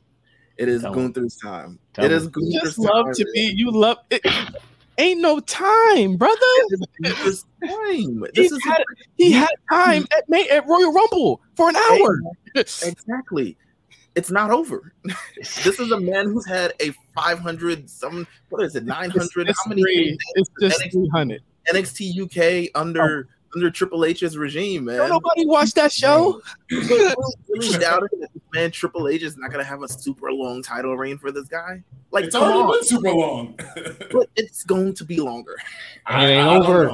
Nah. First off, Drew wears jeans. So there's no way that title's gonna look good on somebody wearing jeans and an Affliction t-shirt. So that's not happening. So you can dead that, bro. I don't talk about Sheamus fit neither. Sheamus with the Bugle Boy hats is borderline. You gotta drop the hats.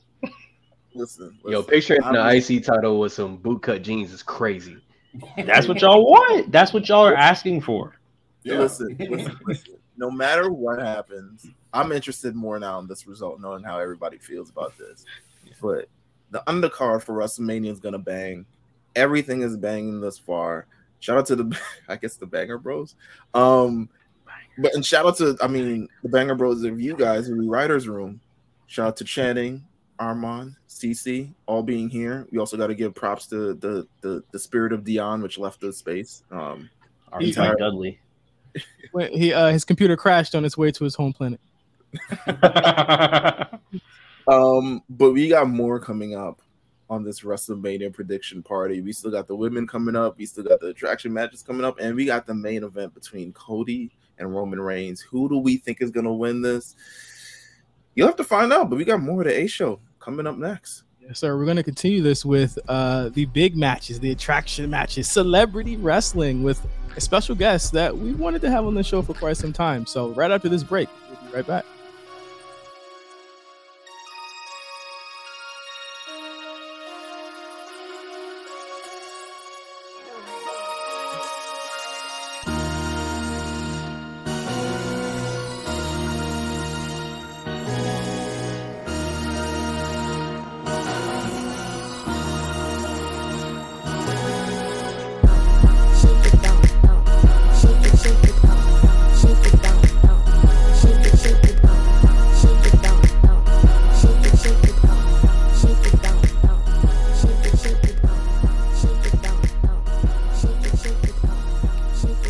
Back everybody to the A Show WrestleMania prediction party, man. We are continuing to get this thing rocking, man. This is our biggest show of the year, consistently, always.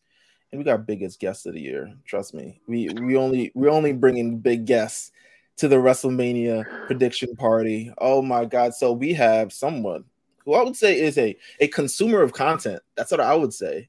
Because I feel like I really feel like you can talk about anything. If I want like we're here, we can talk about basketball, we can talk about movies, we can talk about music, we can talk about wrestling as we're doing here, WrestleMania prediction party. You can catch him on how many different FanDuel, the boardroom, etc. with Kevin Durant. We have none other than Ben's Eddie Gonzalez here. Welcome to the A Show. First time ever, man. Welcome. Nah, thank y'all. And I've been wanting to be on this show since you guys all ran, well, honestly, for a long time. Since you guys trying to get Miz, like since way back. And then when you guys ran AEW and Punk through the ringer, and I know we're not talking about that today, but I was like, yo, this is the best wrestling podcast I've ever heard in my life. I was legit in the gym, like no bullshit. I was on the elliptical, and you guys were literally dropping flex bombs, and I'm like, yo, this shit is a movie, dog. Like that episode is one of, I think at this point it's like the best, our most listened to episode that we were. Like, I can see it. That shit was because a movie. After it happened, people definitely wanted to hear what we had to say about it. And listen, it's still going on. The saga continues, as they would say. I actually reached out that day. I don't know if you remember, but I reached out. I was like, yo, from podcaster to podcaster, like you body. No, I remember. Yeah. I was just like, not even, we don't even got to talk wrestling, but like, yo, the way you set this up, laid this out, and then your recall for just the entire saga. I'm like, yo, this is amazing. This is like great fucking content. And then putting the Rick Ross beat under it. Listen, man. Good times. Great shit, bro. Good times. But we're heading over to WrestleMania. WrestleMania, of course, in Hollywood this year, LA this year. It's the biggest. It seems like the biggest WrestleMania that's ever happened, and we say that every year at this point. But it's the way that WWE is moving, the pace that they're moving. It's different. They're selling out every arena that they go to. Their record numbers for every pay-per-view that's been going on for like the last year. They're really in an upswing. And the card that we have here, the matches that we're going to break down with you, we're talking about these big crossover icon Hollywood matches that are going on here. And it shows the real kind of like pull that WWE has and kind of like how they want to take the business. What do you think, Justin? Yeah, absolutely. And I want to get Bands, I want to get your thoughts on this because again, you're in the sports world and you see, how NBA does it, you see how NFL does it, you see how NCAA does everything.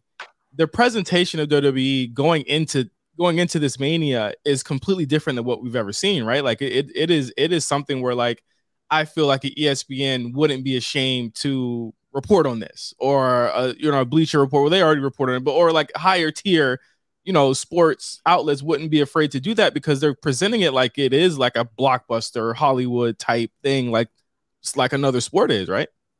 Yeah, I love what they do now. One thing I do love about this run too is it's not built on The Rock, it's not built on Stone Cold, it's not built on Batista, Goldberg. It's built on their reigning champ. It's built on the stories they've been telling all year long. It's built on the guys they've spent time building, and that's a testament to the company and the way they've fully grasped content kind of in the modern world, right? They went to the app real early and they did that. Then obviously the Peacock thing. And I know the elephant in the room is like they're trying to show all this off.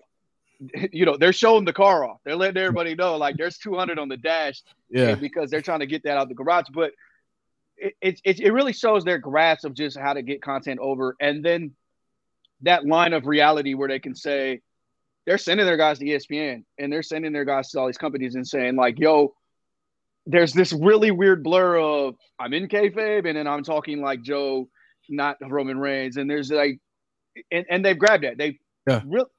I know the dirt on Vince, and I'm not like a Vince apologist, but I know the dirt on Vince forever was like he doesn't get it.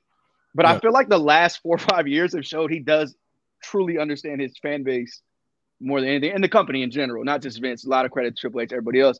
Yeah. But they understand the fan base and how they're consuming it. I said when I did the show last time, we're not supposed to consume wrestling like this, and I still believe that. Like, Right. I shouldn't stay up at night and read rumors every night, but I do. Right. But they know that we're doing that, and they're like, all right, cool, here we go. Boom, we're rocking with all that stuff you like. And the way they roll out the content, the way they use socials, the way they use YouTube, every outlet they have. And I think it's a testament to that. And then WrestleMania is a 2-day thing now, like two full WrestleManias every year. Coachella, you know what I'm saying? It's wrestling Coachella, you know what I mean? And to your point, like I've always said this on the show that like even if you can knock them, but they have professionals working with them on what to do. Nick Khan is it's no slouch. When he got signed, that was in Variety, that was in a lot of places because he was the biggest guy over there in the talent field and really the multimedia field. So like when you have professionals working, you start to see the difference. Like I know a lot of people hated like the Land of the Dead thing where they were doing the zombie match, and when they did the Rock's egg thing, I'm like, they got bags for that. They got bags for that. And the future for them, and I think in the foreseeable future, even if they sell the company, is partnerships. And we're seeing now this year, there's a Cinnamon Toast Crunch partnership. Snickers is back. 2K is back. Like they understand really the synergy between entertainment and what this is. And you could go get your pro wrestling somewhere else. But if you're looking for the big blockbuster John Wick MCU type shit, like it's going to be in this company. And they really set that aside in this year for sure. The partnerships is a great point because it's one of those things where you look and go, shouldn't they have been doing this? And they kind of were, and they were selling actual products and they were doing, but to actually sponsor a match and say this match is the such and such match, or this, you know, this segment is the such, that's a different thing. But it's really them embrace. I mean, it's like the tagline and it's what people go to shit on them, right? But it's really them embracing the entertainment aspect of what they do. Right. It's them saying, yo, this is a TV show. And in TV shows, you have segments that are sponsored by such and such. And you have reality shows that offshoot and you have all this stuff.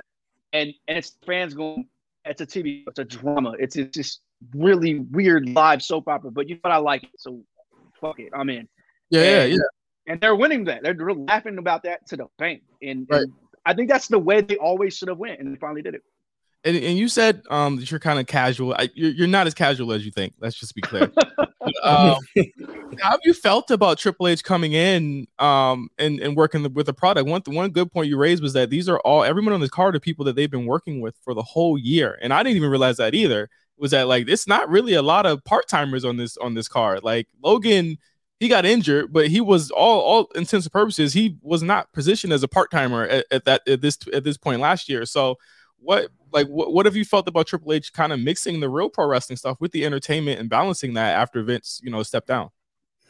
I like to be skeptic and be like, is this all Triple H? But so many people give him so much credit for all of the changes that happened, obviously when Vince left, that you can't help but do it. And then what he did with NXT, you know that he has a keen eye for this stuff and whatever you think about the talent he raises up or the guys he's brought back, the girls he's brought back, he clearly understands like the storytelling and the entertainment of this. And it is great. And I think the way he's gotten celebrities to kind of buy in and do longer programs too is huge, right?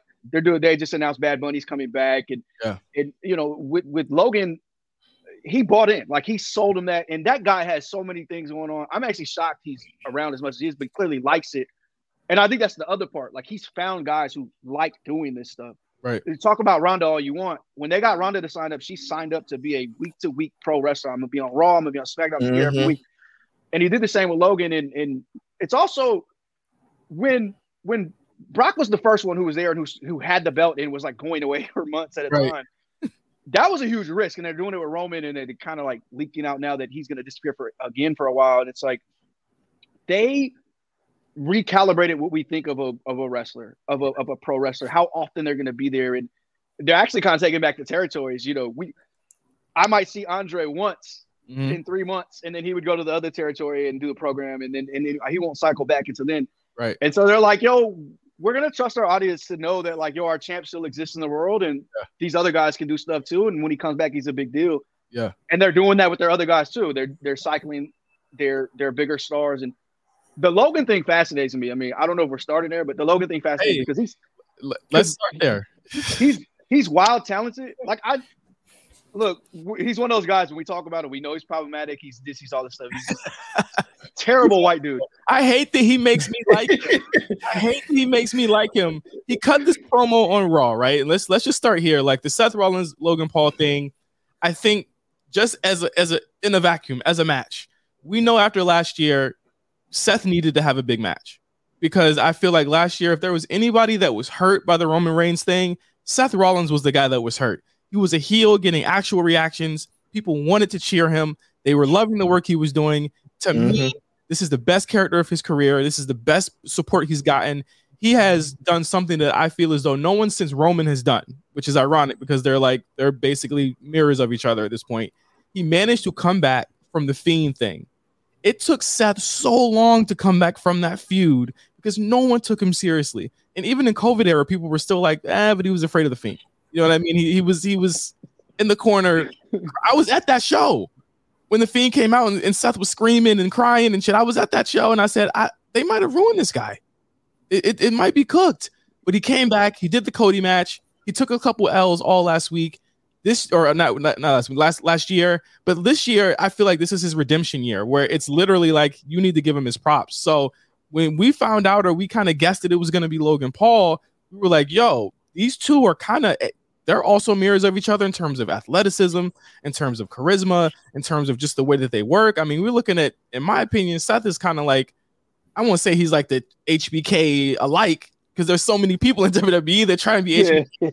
He's like the closest guy to just that attitude of it. And then you have Logan Paul where like he cuts his promo on Monday. He understands crowd timing. He understands how to be a heel. He understands what to say, how to come out.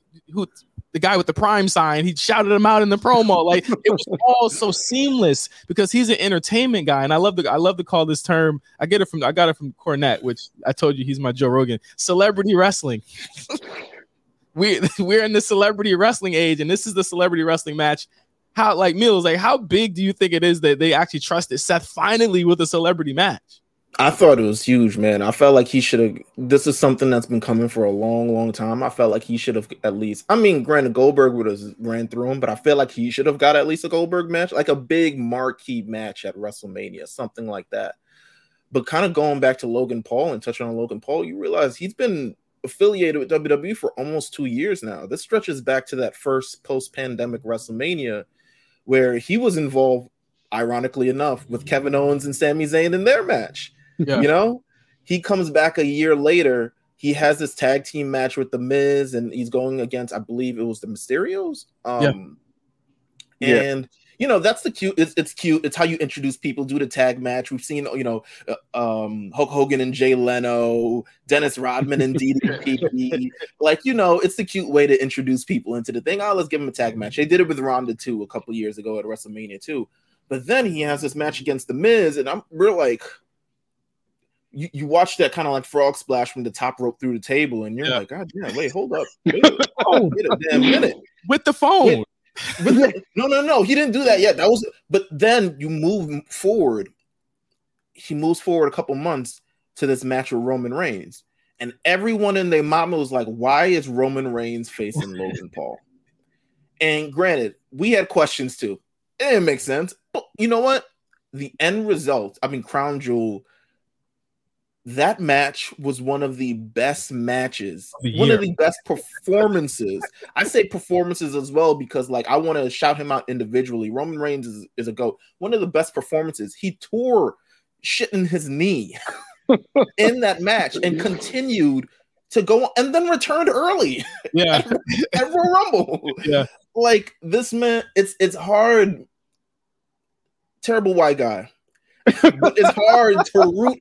I'm like, damn, he really that guy. Like he really is. I remember the Japanese Suicide Forest. Nigga. Yeah, all this stuff, and we're just like, damn. But he might do the buckshot lariat better than Hangman Page himself. That's his move, you know. So like, that's his move, low key. So the match with Roman, and we know what Roman is and what he represents, and we know it's gonna be a lot to beat him and. I thought it was going to be Rock. I still think could be shenanigans and it eventually be Rock. But like in that match, it was like right now. Let's put this out the way right now, Bands. Let's get this out the way right now. All right. with the publicity, the negative publicity that The Rock has right now, and the brand that WWE is attempting to build, they do not want The Rock to get booed at their biggest show of the year just for appearing. I feel like if it was him against Roman is just a better promo right now. Yeah. Let's just be clear. He's just a better promo. They would be cheering Roman because he's there to them every week. And the thing that's funny about Roman is that even if he's not there, the remnants of him are there. The Usos are there. Solo is there. Paul will show up. It's remnants of him that are just like, oh, he's connected to Roman, so he's here in spirit. That's what Brock didn't have. He didn't have a presence on the show every week because he didn't have like a Usos with him. But I look at the Rock thing, and I was glad when those hit pieces came out because I was telling y'all that he's not coming to WrestleMania, and this is why. Because Black Adam flopped. He got fired. He got fired from DC. No one gets fired. Paul Rudd ain't getting fired. You, dog.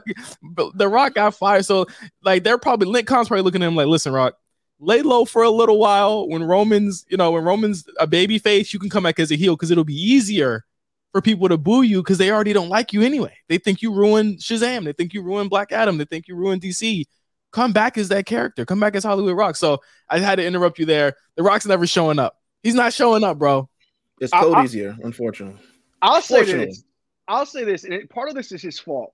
But that A&E thing they did, him and Cena, that just dropped a few weeks back, and it went viral. I was like, "What?" Was so positive. Cena slanted, and part of it's the Rock's fault. I don't think he sat down, or if he did, he didn't sit down for long. Cena did a lot of the talking for that show. Yeah, it was so Cena slanted. I was shocked they buried Rock in the way they did. I was shocked they took the promo thing head on with the pin. I was shocked they did that much revealing of that. Now, they gassed both of those matches a ton, and I love both those guys. Those are two of my favorites. Those matches they gassed the hell out of both of those matches. They completely glossed over the injury, all of that.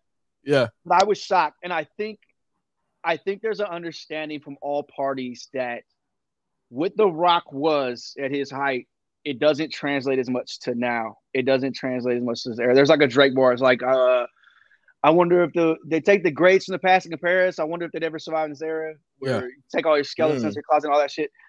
That's like Rock to me. And it's funny because when Stone Cold showed up last year, he didn't say a word. He showed up, he wrestled real quick. Yes. And it was like, boom, that works. You know what I mean? And I get why they're reluctant to dig in that well again because they can't have Stone Cold doing the same promo for 3 months leading up to a match with whomever, Bobby Lashley or whatever.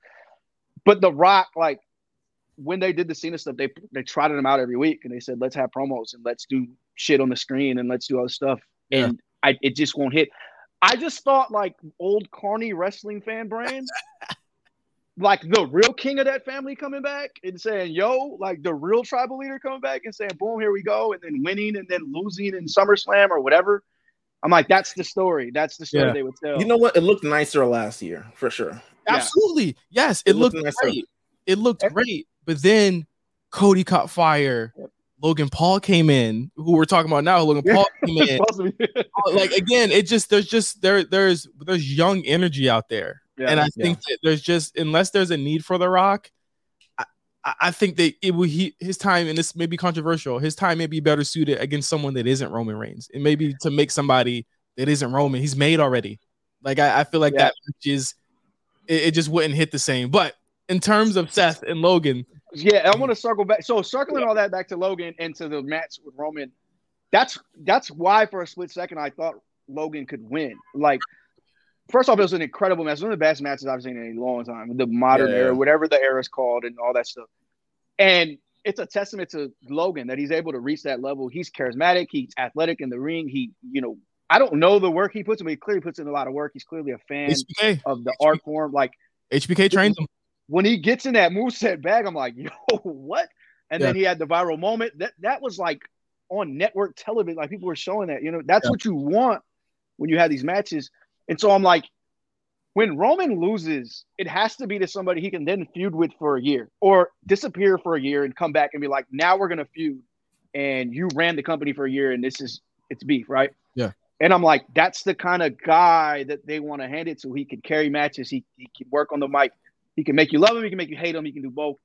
And he's a celebrity. Like, in the end of the day, he's a celebrity. Like Roman's a celebrity, and he can carry the brand in other places. It ain't like a David Arquette celebrity. It's like an actual, like, real, like, because the thing is, Logan Paul and David Arquette, I hate to even compare the two because Logan is just so much better than David Arquette ever was.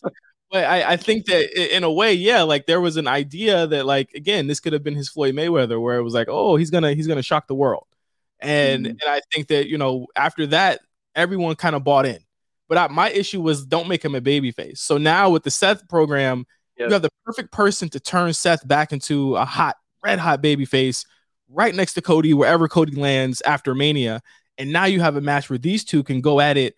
And I think maybe on night one, it is confirmed April 1st. It will be on night one. Seth is Mr. Night One in my eyes. He's Mr. Night One. He had the Cesaro match. He had the Cody match. He's got this match. I think it has a potential. This, of anything we're talking about, this has a potential to be the match of the weekend. Potentially. I don't know what Cody's going to pull out. He might do 5 crossroads in a row. He's not off the wrist. But I think this might be it. And I think, honestly, it's about time. It's time somebody put Logan in his place. I know he's got a pretty shitty win-loss record, but I don't think that April 1st is going to be his day. I think Seth Rollins is going to win this match. Where you at, Mills? You're on mute. My bad. I don't know. Logan is pretty good. Like, Seth is taking too many L's, man. I think they're trying to build. That's the thing. Like, he's still Seth. He's been taking L's the entire year. Gosh. Listen, man. The worst thing they do is the best thing they can maybe do is have Logan win and then run this back in Puerto Rico so everyone can boo him there. Oh, okay. I did not think that. I did not. Man is the most hated man in Puerto Rico. One of the most hated men in Puerto Rico currently. They're gonna throw blades in the ring. They're gonna fucking throw glass in the ring to do that. But I was thinking Jake is definitely gonna come out, right? Jake is definitely gonna try it out. Yeah. And I think that if you do Puerto Rico, I still think Seth's gonna win. You could do a tag match in which you could have someone with Seth against. I mean, let's say Cody does beat Roman. You could do Seth and Cody teaming up against the Paul brothers. That is must see shit right there. The only thing is that I don't know. We don't know if Jake has ever trained. We don't know if he's like training. I know that there was rumors that he was there with Logan while they were training, but this guy's doing boxing training for most of the year, so you never know. I'm gonna go with Logan. Wow. Man, what you got? I'm gonna go with Logan too. I think the right call is like the super heel finish. Like, he needs to really cheat to win. He needs to do something evil or whatever. Like, Boos are the new Cheers. Like, if you make him the biggest heel, he's one of your biggest stars in the company. And I think that's exactly what they need from him. So have him beat Seth. You keep Seth hot by it being some crazy cheat, and he enters whatever program he enters afterwards. But you gotta do the punch kick out. That is important. He's knocked Seth out 2 times already. Yeah. You gotta do that moment in the match and have him kick out. The crowd is going to go fucking crazy when that happens. Maybe he gets brass knuckles from his brother. Who knows? But there's definitely going to be some BS. I think the Miz will get involved too. Honestly, if it's Seth and Miz versus the Paul brothers, what you thinking, Mills? That ain't happening. I don't think that's happening. But I could see the Miz getting involved. But yeah, I don't think it's happening. I think Logan walks away with this. I think it's an amazing, athletic ass match. That's what I'm looking for. And we see some things like these. This is some like Street Fighter shit, to be honest with you. Yeah. Like he's Vega, like Logan's Vega, and who would be fucking Seth? Like Ryu? I don't know. Like it feels like some Street Fighter shit to me. Seth is Ken for sure, and Logan is the new guy from Street Fighter 6, Luke. If you play Street Fighter 6. Next match, I'm gonna call this next match the "It's Not Gonna Work for Me, Brother" match. We're going to Brock Lesnar versus Omos, and there's a lot of backstory, a lot of finagling that has happened to have this match go on. So mid February last month, Bray Wyatt comes out and says, whoever wins the match between Bobby Lashley and Brock Lesnar, I got next. And I said, that's interesting that you would say this on a Friday right before Elimination Chamber. Let's see what happens. Elimination Chamber happens. Brock Lesnar is about to lose the match, hits Bobby Lashley with a low blow, and immediately shuttles Bobby Lashley into the Bray Wyatt program. And I said, I guess Brock did not want to work with Bray Wyatt. So you leave Brock with nothing to do, and you leave Bobby Lashley with Bray Wyatt. So for the last couple of weeks, maybe 6 weeks now, we've had two guys orbiting, not sure what to do. Bobby is not on the card at this point. At the time of this recording, Bobby Lashley is not on the card, and Bray Wyatt will more than likely not be on the card for some unresolved reason. And Brock Lesnar gets Omos. Initially, it's been reported that that Brock wanted Omos, that he asked for Omos because he didn't want to work with anybody else. He didn't want to work with Gunther, which we thought was going to be the natural program for Brock this year, but he didn't want it, and he wanted to work with Omos. Initially, I'm like, what the fuck is wrong with these people? Number one, Brock, come on. Like, get over the Bray shit. This is the second time he's ducked the Bray match in his career for Mania. and the first time he did it, he ended up with Dean Ambrose. The first time he did. But as the kids would say, bad for business. You know what I'm saying? Both ways, because that match was fucking ass. And now you against Omos. And again, at first I was like, and then they did that segment where he pulled the fist out and then he put it in front of Brock's face. And that shit got over 5 million views or something like that on YouTube. And I said, people actually want to see this.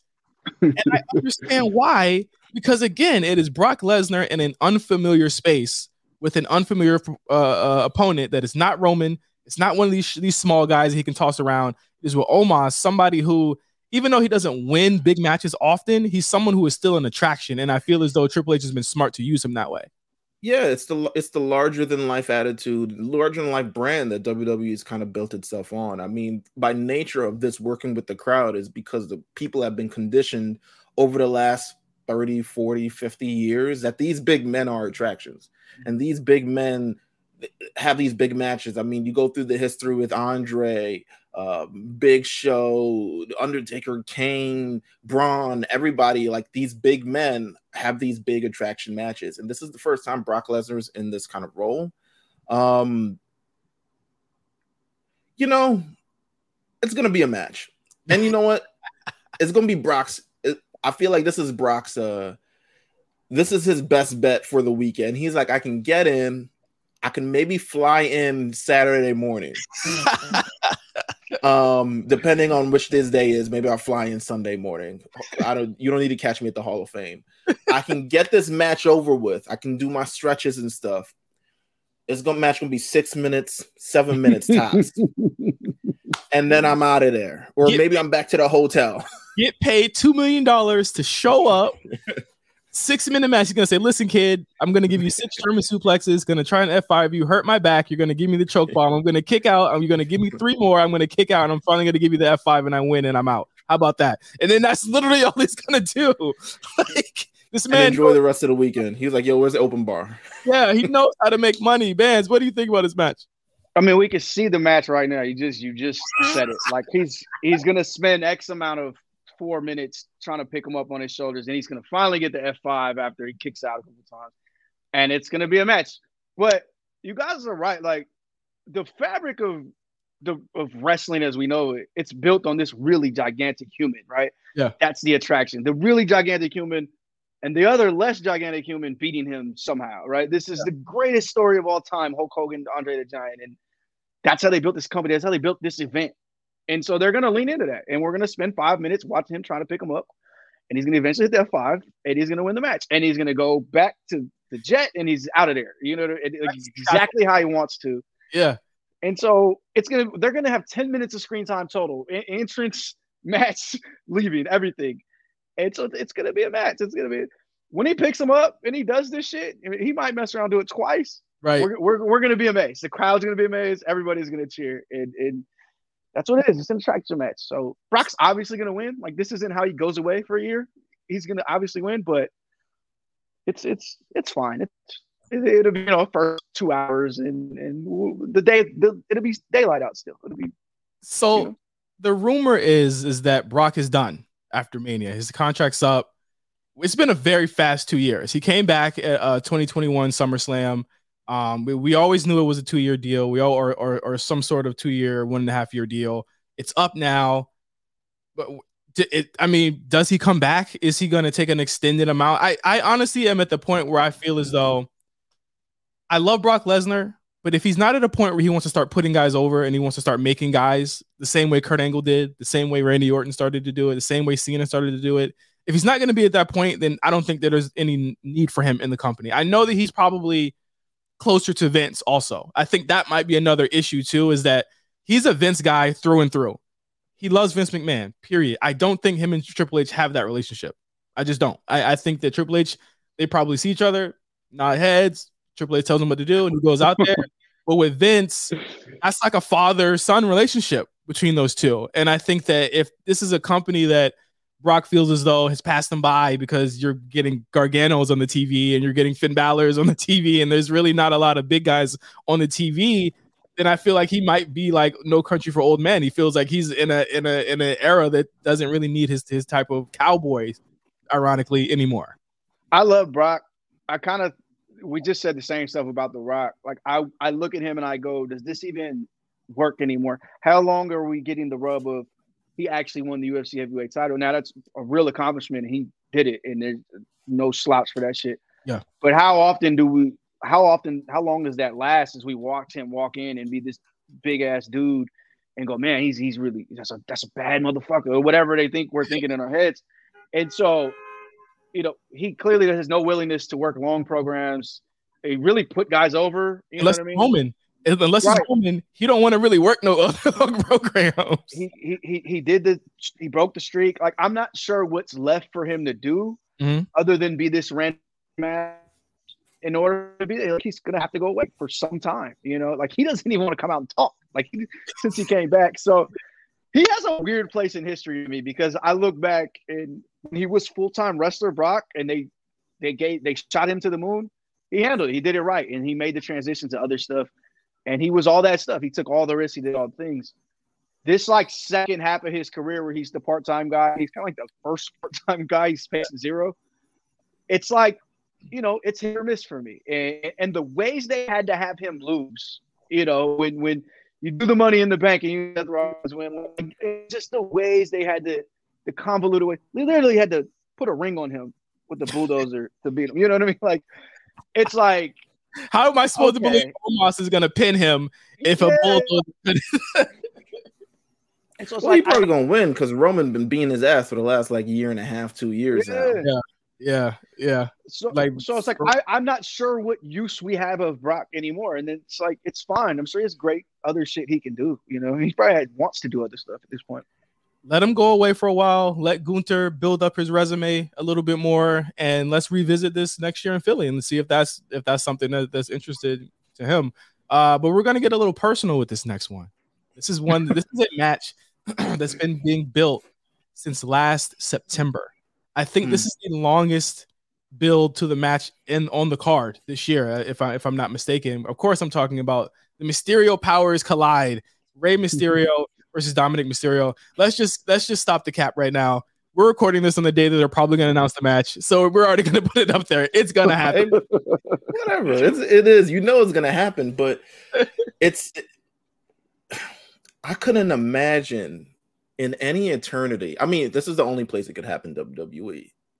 But I can't imagine fighting my dad my dad will whoop my ass, to be honest with you. I can't imagine me getting away. I mean, this has been built up through all these online segments. Man comes up and interrupts, brings his girlfriend to Thanksgiving and messes it up. Bring his girlfriend to Christmas, gets locked up. They call the police on him. I'm like, damn, this is real family. I've seen this. They treated Rhea like he was bringing Black China home. Get her out the house. I'm like, damn, this is a former NXT champion, bro. What you do? I'm like he's dating up. I'm getting proud of my son. He brings her home. Damn, what the fuck? But no, I think that what is really cool about this is that it coincides with an announcement that none of us expected. It was not rumored. It was not leaked. Nobody had a clue that Ray was going into the Hall of Fame.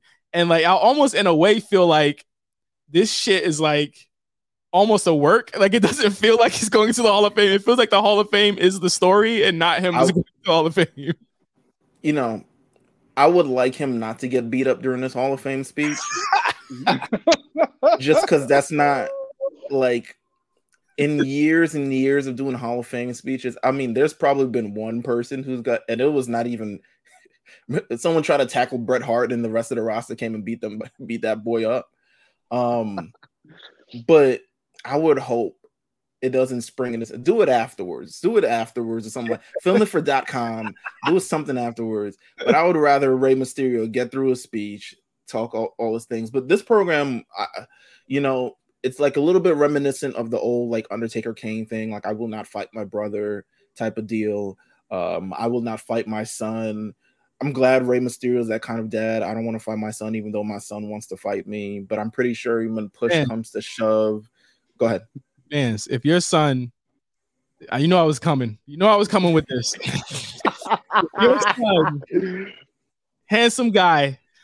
If your son came up and said, "Yeah, let's squabble on the biggest stage of the year, WrestleMania," and you never did anything, you were all the way hanging with KD. You're at the games. I had to go through birthdays, Christmases without you.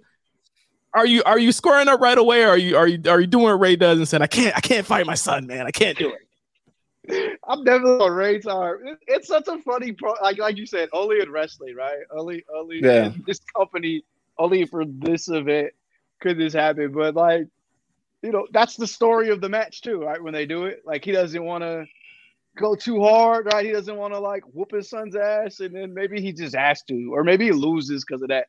I thought he was gonna lose until he essentially came out. The rumors come out, like the Hall of Fame story comes out. Then the subsequent leak is that, he's not retiring yet, but he's thinking about it. He was gonna retire, but now he's gonna keep going.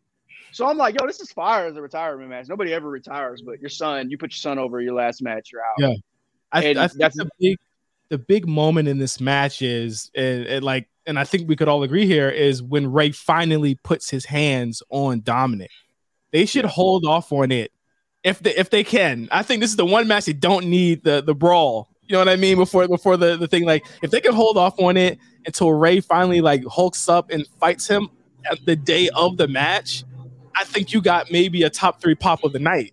Like, night is on. Like, I think people are waiting for Ray to fight back for Dom, or fight back against Dom, and I think that, again, that's going to be one of the biggest stories of the matches is, can Ray pull the trigger when it's time and put his son away?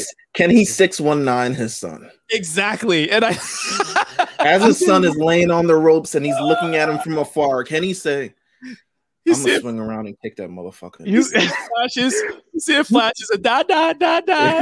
Yeah.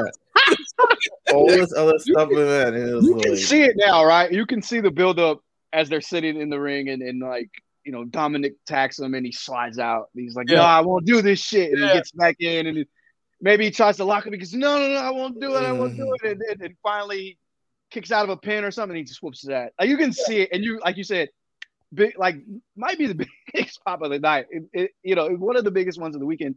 But as soon as he starts whooping his ass, boom, it's a match, and it's going to be way different. And I'm excited to see it. Like, we all grew up with Rey Mysterio, right? And he's still got that little aura to him. And I just watched him cussing out some dudes at the airport about his autograph. And it's and it's like, leave Rey Mysterio alone. He's a fucking legend. Leave him alone. So I'm happy they're finally getting this. You know what I mean? Like, it was an idea for so long. Like, we do it. I'm happy he's finally getting this, because he's definitely faded back to the background over the last few years.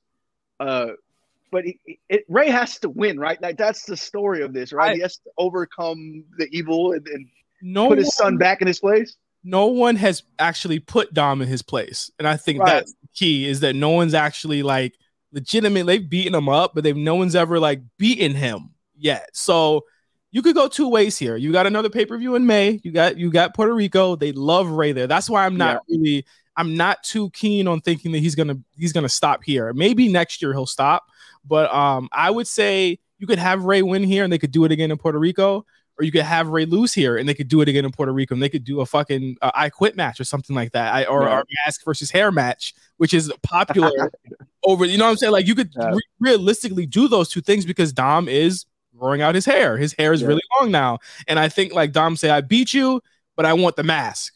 You know what I'm saying? Or he could say, you didn't beat me for real. I want your mask, and I'll put my hair on the line. It's one of the oldest kind of Mexican traditions in matches, and I think that like you get this first match out the way, see what Dom can do, and you build on that. So I think either way, you're getting a rematch. I just don't think Ray hangs it up in LA, but I'll go out on a limb and I'll say Ray probably wins this match. And I would say that if Ray's done, we'll have this conversation in May on what I think will happen with Ray then. You sold me on hair versus mask, by the way. I'm in. I'm all. Let's do it. I need it. Yeah, no. I need that too. But I think Dom is gonna win. I kind of feel like this is the big win. If you ever wanted to solidify him as any, you're gonna have Dominic Mysterio at this point moving forward probably longer than Rey Mysterio for sure. So if there's any point you wanted to solidify him as an actual talent, give him a WrestleMania moment that he can remember, because this is definitely a WrestleMania moment. You do this on this biggest stage. I think Ray can get his win back, and then third match we get the hair versus mask match. But I really think I think Dom needs this moment. I think it's so easy to take advantage of your father's feelings at this point. Right. If it's continued, because this reminds me of, I don't know if you've ever, Vance, have you ever watched WrestleMania 17, Vince McMahon versus Shane McMahon? I have before, not recently, but I have. Well, go back and check it out. I will do it. It's a doozy. Like there's adultery involved, comatose spouses, daughters, sons, Mick Foley, everybody of the fact. I'm not sure. This sounds like WrestleMania 17 content. This sounds exactly like what I thought WrestleMania 17 would be.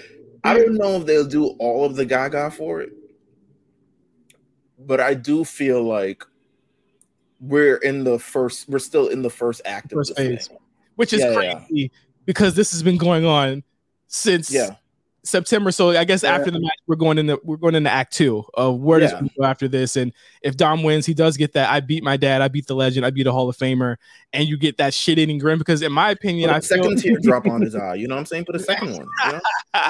Mama gonna be there though. In one of these matches, Mama Mysterio is gonna be there, and I think that's gonna be the one that's gonna hurt. But speaking of personal, lastly, the last match on the big time Hollywood celebrity wrestling docket, John Cena, the Destroyer, versus Austin Theory. And before we get to this match, I want to hear from you. This for the U.S. Championship, right? It is for the U.S. Championship.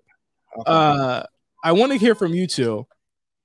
Did Austin Theory get buried by John Cena? And is he buried? And is he Here's my thing with Austin Theory. They've said his career has been over 3 times this year. And every time they say his career is over, he manages to come back even stronger and even better. I'm not particularly really sold on him in ring, but I don't think he was buried by John Cena a month ago. What do you guys think? I'm with you. Like, I don't think he can get buried. Like, to me, he almost got Roman Reigns in that we all knew Vince loved him. Vince was literally on screen saying how much he loved him and giving him all these great things. And everybody's like groaning, but he made it through that. So like, I don't think he can get buried. I think, look, John telling him how it is and shitting on him, and that's a good program. That's like, we'll talk about who can win this match, but he shouldn't drop the title. Like that shouldn't be the point of John Cena coming here. Even if he does, if it's a great match with John Cena, it's like, yo, he did a program with John Cena. It was a great match, and there's rub from that he can carry on to whatever's next with him. So, no, I don't think he's buried. I think the fact that he got through the Vince like bro love affair, that was when he was buried. So now he's come out better for it. I'm not like the greatest fan of him either. I'm kind of with you. Like, I think there's a place for him. I don't think he's the next John Cena. But I don't think he's buried. I think he needs to kind of get shit on by John like that. We can talk about Cena too. Like, I feel like that got to be the point of Cena going forward as he comes back. Like he needs to be kind of a douche and say, "Yo, I'm like the shit. You guys are trying to, you know." He became what he said The Rock was, and he needs to lean in that now. Like he needs to do that. Yeah. I think first of all, I can see why people aren't. Austin Theory is, while I do think he's good and I think he's talented and he's very, very young, he's kind of like really the same muscly white guy that they've been trying to sell for like 20 years, maybe longer.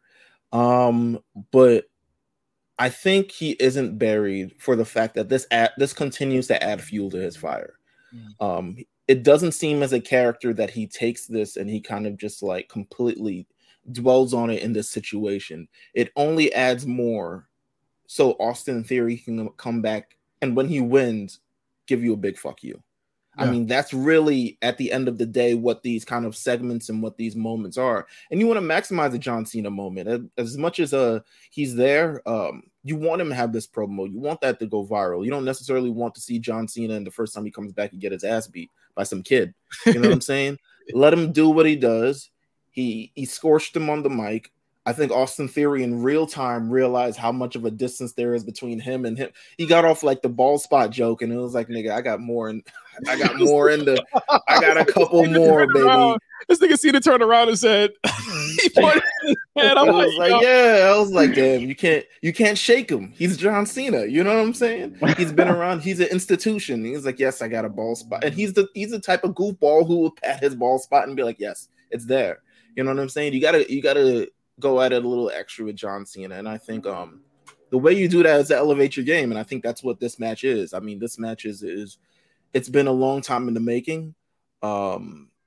It's a far cry, and it's a very far cry from last year's match, which was him versus Pat McAfee. And I think this is like the continued elevation of Austin Theory. He didn't get to cash in Money in the Bank. This is all adding fuel to the fire. Like all of this is adding fuel to that moment, that Miz moment. Miz wins WWE Championship. He was never supposed to win it. No one likes him. He was always shitted on this entire time, and now he's done it so he can give a big fuck you to everybody that's there. I think that's what we're building towards. I agree. I think Austin he's so young. He's so young, bro. Like he still has so many years to go. He's kind of like, and again, people when he came in, he got a lot of labels. He got the Randy Orton label. He got the John Cena label. He had that look. He still has that look. I think that in order for him to break the talk, for him to be the Austin Theory, not the next John Cena, the next Randy Orton, the next whoever, the next muscly white guy, as Meal said, he has to do this match and he has to show why he's different. You need a new finisher, brother. You need a new everything. You know what I mean? You need a new look to go with that, because right now he has that title, and I don't really believe in the title. You know what I mean? I believe it could be better served for somebody else. Like if you want to make him a main event guy in a championship guy like a Cody, then we need to see something in this match with John Cena. And I know John Cena's best days are far, far, far away from him at this point. I'm not expecting a Cena versus AJ Styles here. I just don't think it's going to be possible. But what I am expecting is for Austin to up his storytelling game, because he's never been able to tell a story in the ring the way John Cena can get that story out of him. And in terms of a winner, Cena ain't taking his title to no damn red carpets. And that boy is filming right now a movie. So I think he loses here. But I think that the one thing people have a hang up over is John Cena saying, you could beat me at WrestleMania, and that'll probably be the worst thing for your career. So I'm wondering what creative has for him if they have him win this match. And it can't be Bobby Lashley again. It can't be anything else again. It has to be something substantial. John Cena an asshole for saying that, because why would you? Damn, that means like, because he's not gonna get Cody. What, right? He's supposed to lose? Nigga? He's supposed to lose? Like, would that be the worst? Would it be better to lose? I actually think he's in a great spot, and the age thing is a great point. And what's the old development spot? The OVW? Was that what he looks like he's straight out of that?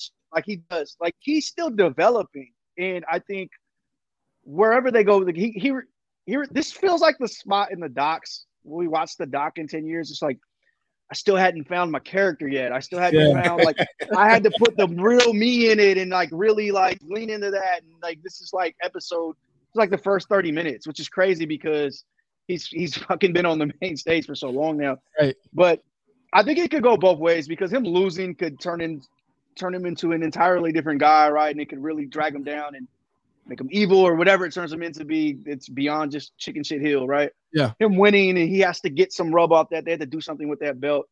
He's one of the guys who he's really hurting from the universal belt. Like if there was 2 belts, there would be way more room for him to do some shit.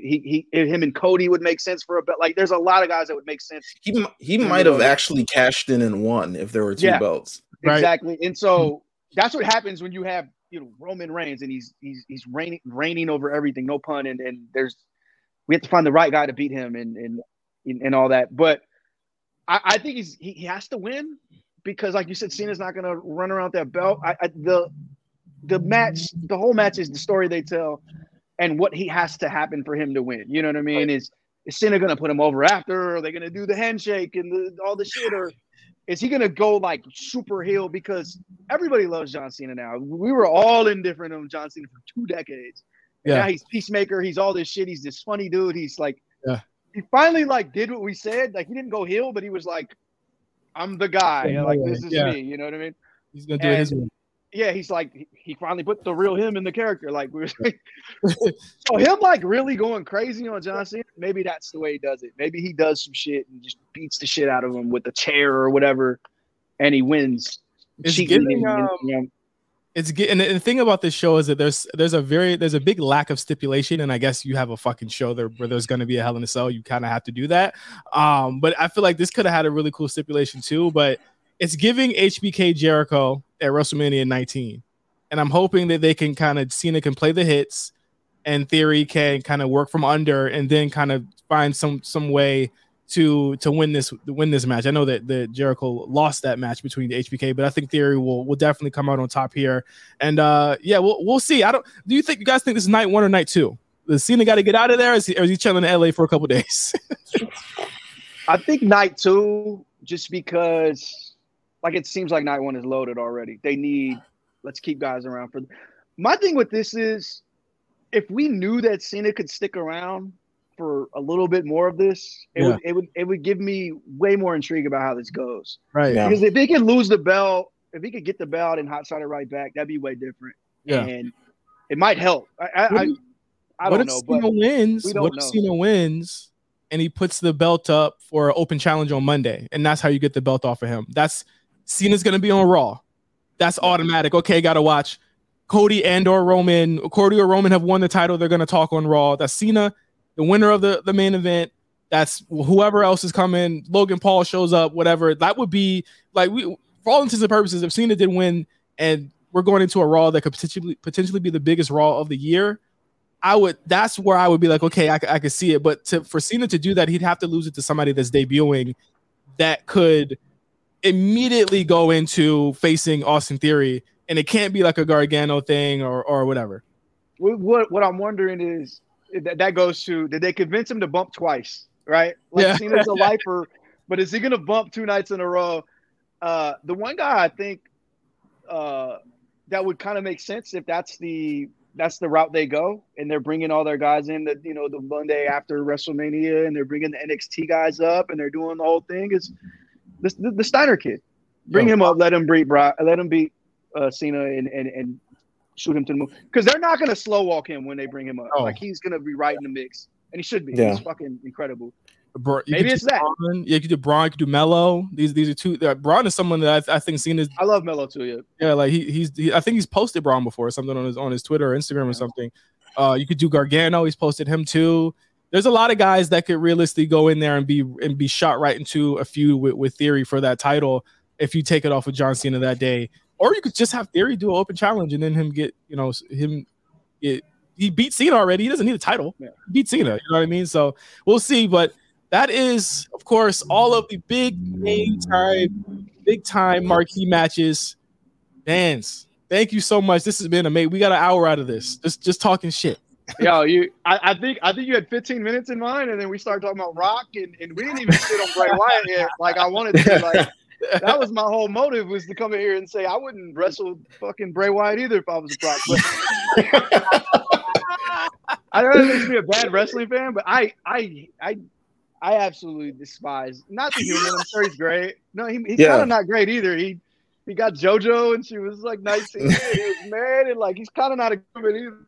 But I despise everything that he is. And maybe it's because I'm not 10. Maybe it's because I'm not 10. I don't know. It's the entrance. It's the entrance. It's everything. I love horror movies. So like that shit, I'm into that. But when the ring bell, when the ring bell goes off, he has to have a match. And listen, everyone's heard me say I'm willing to give him a chance if he can actually do this. And he did not show us that. So I'm like, I'm back on what I was on before he left. And now again. Yeah, if you were a Bray Wyatt enjoyer, that would have hurt. That would have hurt my soul a little bit. Exactly. I think they picked the wrong brother. Hey man, they both back there. You just don't listen, man. Bo Dallas is there.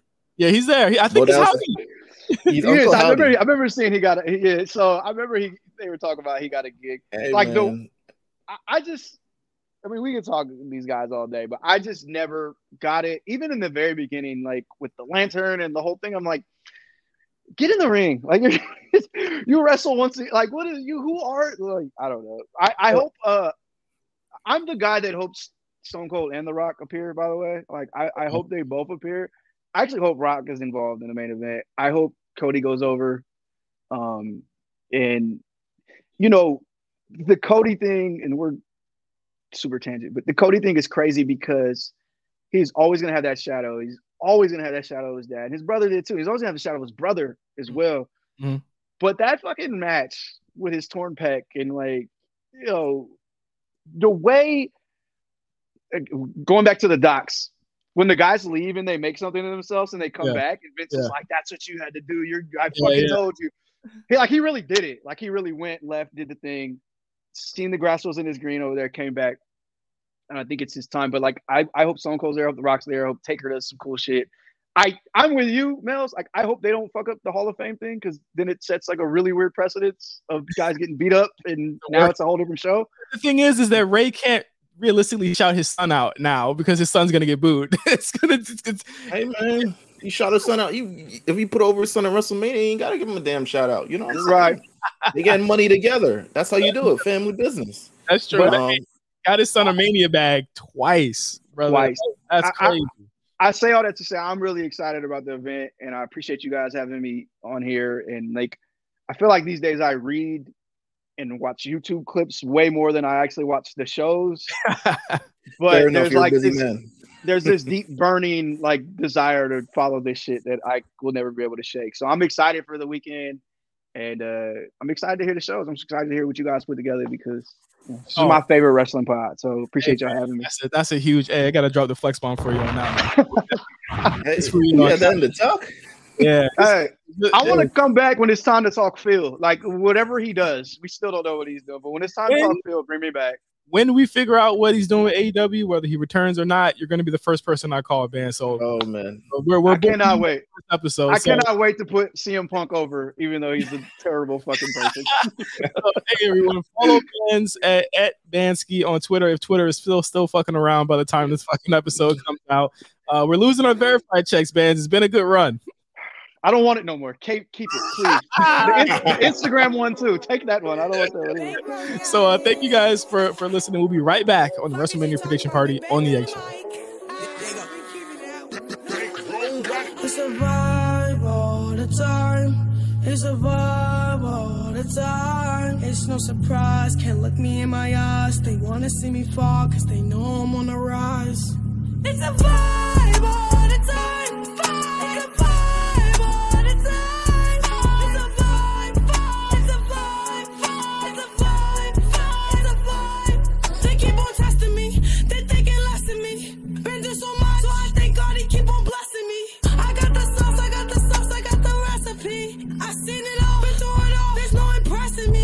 It's a vibe all the time. It's a vibe all the time. It's no surprise. Can't look. All right, y'all. Welcome back to our WrestleMania Prediction Party. Biggest party of the year, biggest show of the year on the A Show. Of course, I am Jake 5 here with Meals, and we have a special guest here, and this is somebody that we wanted on the show for a really long time. I actually met her.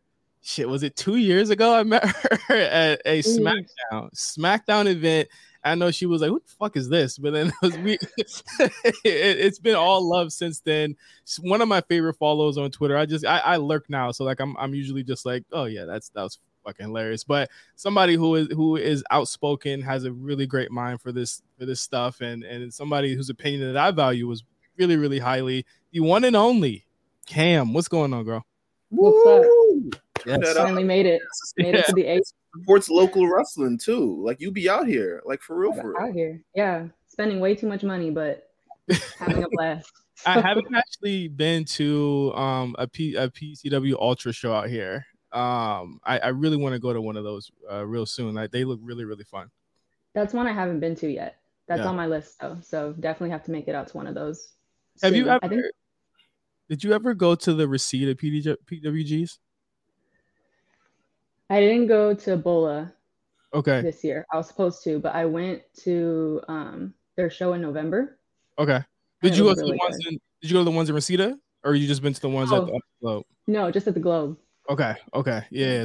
I'm trying to see if like we had ever cross paths without knowing. Yeah, because like I used to go to PWG when it was still at the that small ass place. I loved it there though, but obviously the Globe is like a bigger, better place. I just hate if you're sitting in the back at the Globe, you're not seeing shit at all. You're not seeing shit. And the lighting is still kind of weird no matter where you're sitting, but it is a really dope venue. Yeah, I like it. I gotta make it out to a PWG event pretty soon. But we are here to talk about the women's matches on WrestleMania night 1, night 2. We don't know yet. We're recording this, so if they've announced it by the time you've heard this, we didn't know when we recorded this. It's all WrestleMania at this point. It's all kosher. It's all copacetic. Everyone's got a place on the card. I feel like they're giving everybody a place on this card, so there's nothing to worry about at this point. They're trying to, and also if can I let them on behind the scenes of how we're recording this, or no? You just want to you just want me to have different outfits every time we're doing. Yes, rich. Yes, wealthy. Of course. So we're for sure going to be having different outfits going around for the next couple of segments. I don't know where Mills is going to place this, but if you're watching on video, welcome to YouTube. What's going on, y'all? Like, subscribe, comment, all of that stuff. But what match are we going to talk about first, huh? Wait, before we get into that, I want to know, Cam, how did you get into wrestling? Because usually we do this for our first time guests. How did you get into wrestling? What was like your introduction? How old were you? Like, what's the background story? What's the villain origin story? All right, this is a fun story. I started watching wrestling when I was 5. My dad was really into wrestling, and he was just watching it one day and going in, trying to bother him, whatever he was doing. I caught it on TV, and it's funny because it was actually Umaga's debut on Raw. That was my very first introduction to wrestling. So you have this big dude, all his face paint on, coming out, and 5-year-old me was like, I don't know what the fuck this is, but I'm into it. Yeah. He came out, beat the shit out of Ric Flair, and since then I've been a fan. I think that like what's really cool is there are very few fans that I've ever met that like fallen for wrestling due to a baby face. It's always been like this big bad heel. Like my introduction was like Razor Ramon. It was like I was like, I fuck a Razor Ramon off top. He's beating niggas up. He's you know what I'm saying? He's hanging out with the thugs. Like I wanted to be on his team, and like Umaga, he's just cool. They just exude coolness when you see them.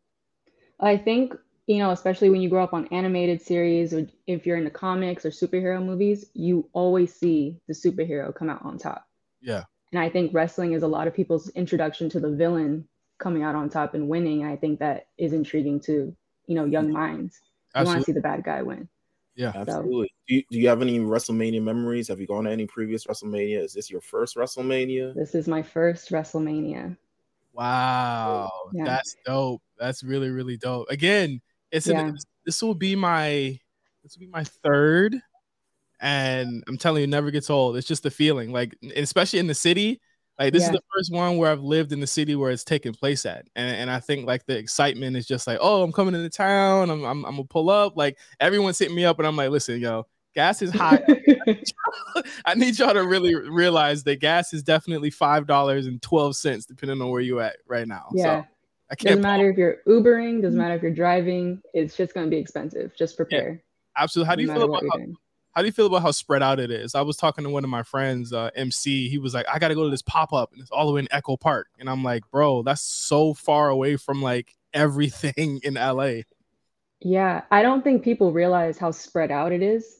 I think they're just kind of like, we're going to go to this show, and then we're going to go to this show, and like, we're going to go to USC and go to the Ring of Honor show, and then go all the way to this side for this. And I'm like, you don't understand, especially because it's Thursday, Friday, Saturday, Sunday, and around like work traffic and stuff like that. I'm like, it's going to take you 45 minutes to get you from one end to the other if you're lucky. So it's going to be interesting for sure. I feel like a lot of shows might be pushed back a little bit just because it's going to take a while for people to get from place to place. Yeah. I mean, no one's hit that 5 mile, 55-minute traffic before where it's like most other places, 5 miles is 10 minutes. Like, no, it's definitely an hour out here. And I think that like WWE pretty much is running the two sectors that they're in. They're running where SoFi is all the way to Inglewood. They run that. Ain't nobody doing anything close to there. And downtown LA is kind of like, you ain't doing nothing close to SoFi unless you Wale Mania this year. Like that's the only thing really going down. So I think that it's interesting to see how many people saying they're popping up to all these shows. And I'm like, yeah, your Uber tax about to be high as fuck. We talking $50 Ubers right now. Like, nah, it ain't a game. And people are wanting to Uber to SoFi. I'm like, good luck to you. Oh, hell no. What? Good luck to you. I'm gonna pull up to where my friends are staying in Gardena. We're all gonna Uber together, and then that's just gonna be how it is. Because I'm out in the valley right now, so it's like when you're in the valley, wherever you're at, you stay put until traffic goes down. Like you know how it is. Yeah. So I can relate. New York Mania weekend was a train ride away everywhere, and then WWE was like, "Oh, here's a shuttle to go where you need to go," and stuff like that. I hope they have that for NXT. Between NXT and Mania, they might as well put a shuttle somewhere. It's at 9 a.m. So you actually will have time. NXT is usually a 2-hour, 30-minute show. You'll end at around 12. You can easily get to SoFi. You'll just have to stay put for their whole day there. Like you'll just have to be in Inglewood for the whole day. Like I'm talking from about 1 till 11:30 that day. It's gonna be crazy. It's gonna be long. And people are trying to do WrestleCon beforehand, and I'm like, they tripping. You gotta pick. Nah, y'all tripping. The Saturday, Sunday, it's a wrap. Nothing should. You're not doing nothing. You sticking by Inglewood. Where's WrestleCon at? Where is it? I'm not going. You have an agenda? Do you know what you're doing? Yeah. Okay. As long as you know where you at, that's all that matters. Because I'm telling you, Mills, from like El Segundo all the way up to like Inglewood, it's over. Like from the Forum all the way down, it's gonna be people like wrestling fans all over. So like, if your event is in downtown, you might be fucked because that's gonna be like an hour drive to get all the way down to to the other side of the city, pretty much. Yeah, WrestleCon's at the Biltmore Hotel. Biltmore, downtown LA. Oh yeah, it's a wrap. It's a wrap. Pick one. That surge is gonna hit at noon, and it's over for you because Mills, there's no shuttle that can get you there in like a timely fashion like it would have been in Mania in New York. A shuttle is still gonna take you like an hour, and then like if the shuttle's coming back, you might as well just Uber there at that point. Yeah. Damn. Well, hopefully the wrestlers have fun. I don't know where everyone has fun. I hope everyone has fun at this point. I think we should kick off with these predictions, this prediction party that we got going on here for WrestleMania. Let's talk the six women tag team match. Let's talk about Damage Control, Bayley, Dakota Kai, Io Sky versus Becky Lynch, Lita, and Trish Stratus. What an encounter. You know what? Because never in my world would I have imagined Lita and Trish teaming up with Becky Lynch at WrestleMania. It would just never cross my mind. Never thought that would be Becky Lynch's lane. Like we're coming from the rumors last year of it being Becky versus Ronda. That's what's going to be. They seemingly really don't like each other. Like it could have happened, but it looks like they just don't want to fuck with each other at all. Yeah.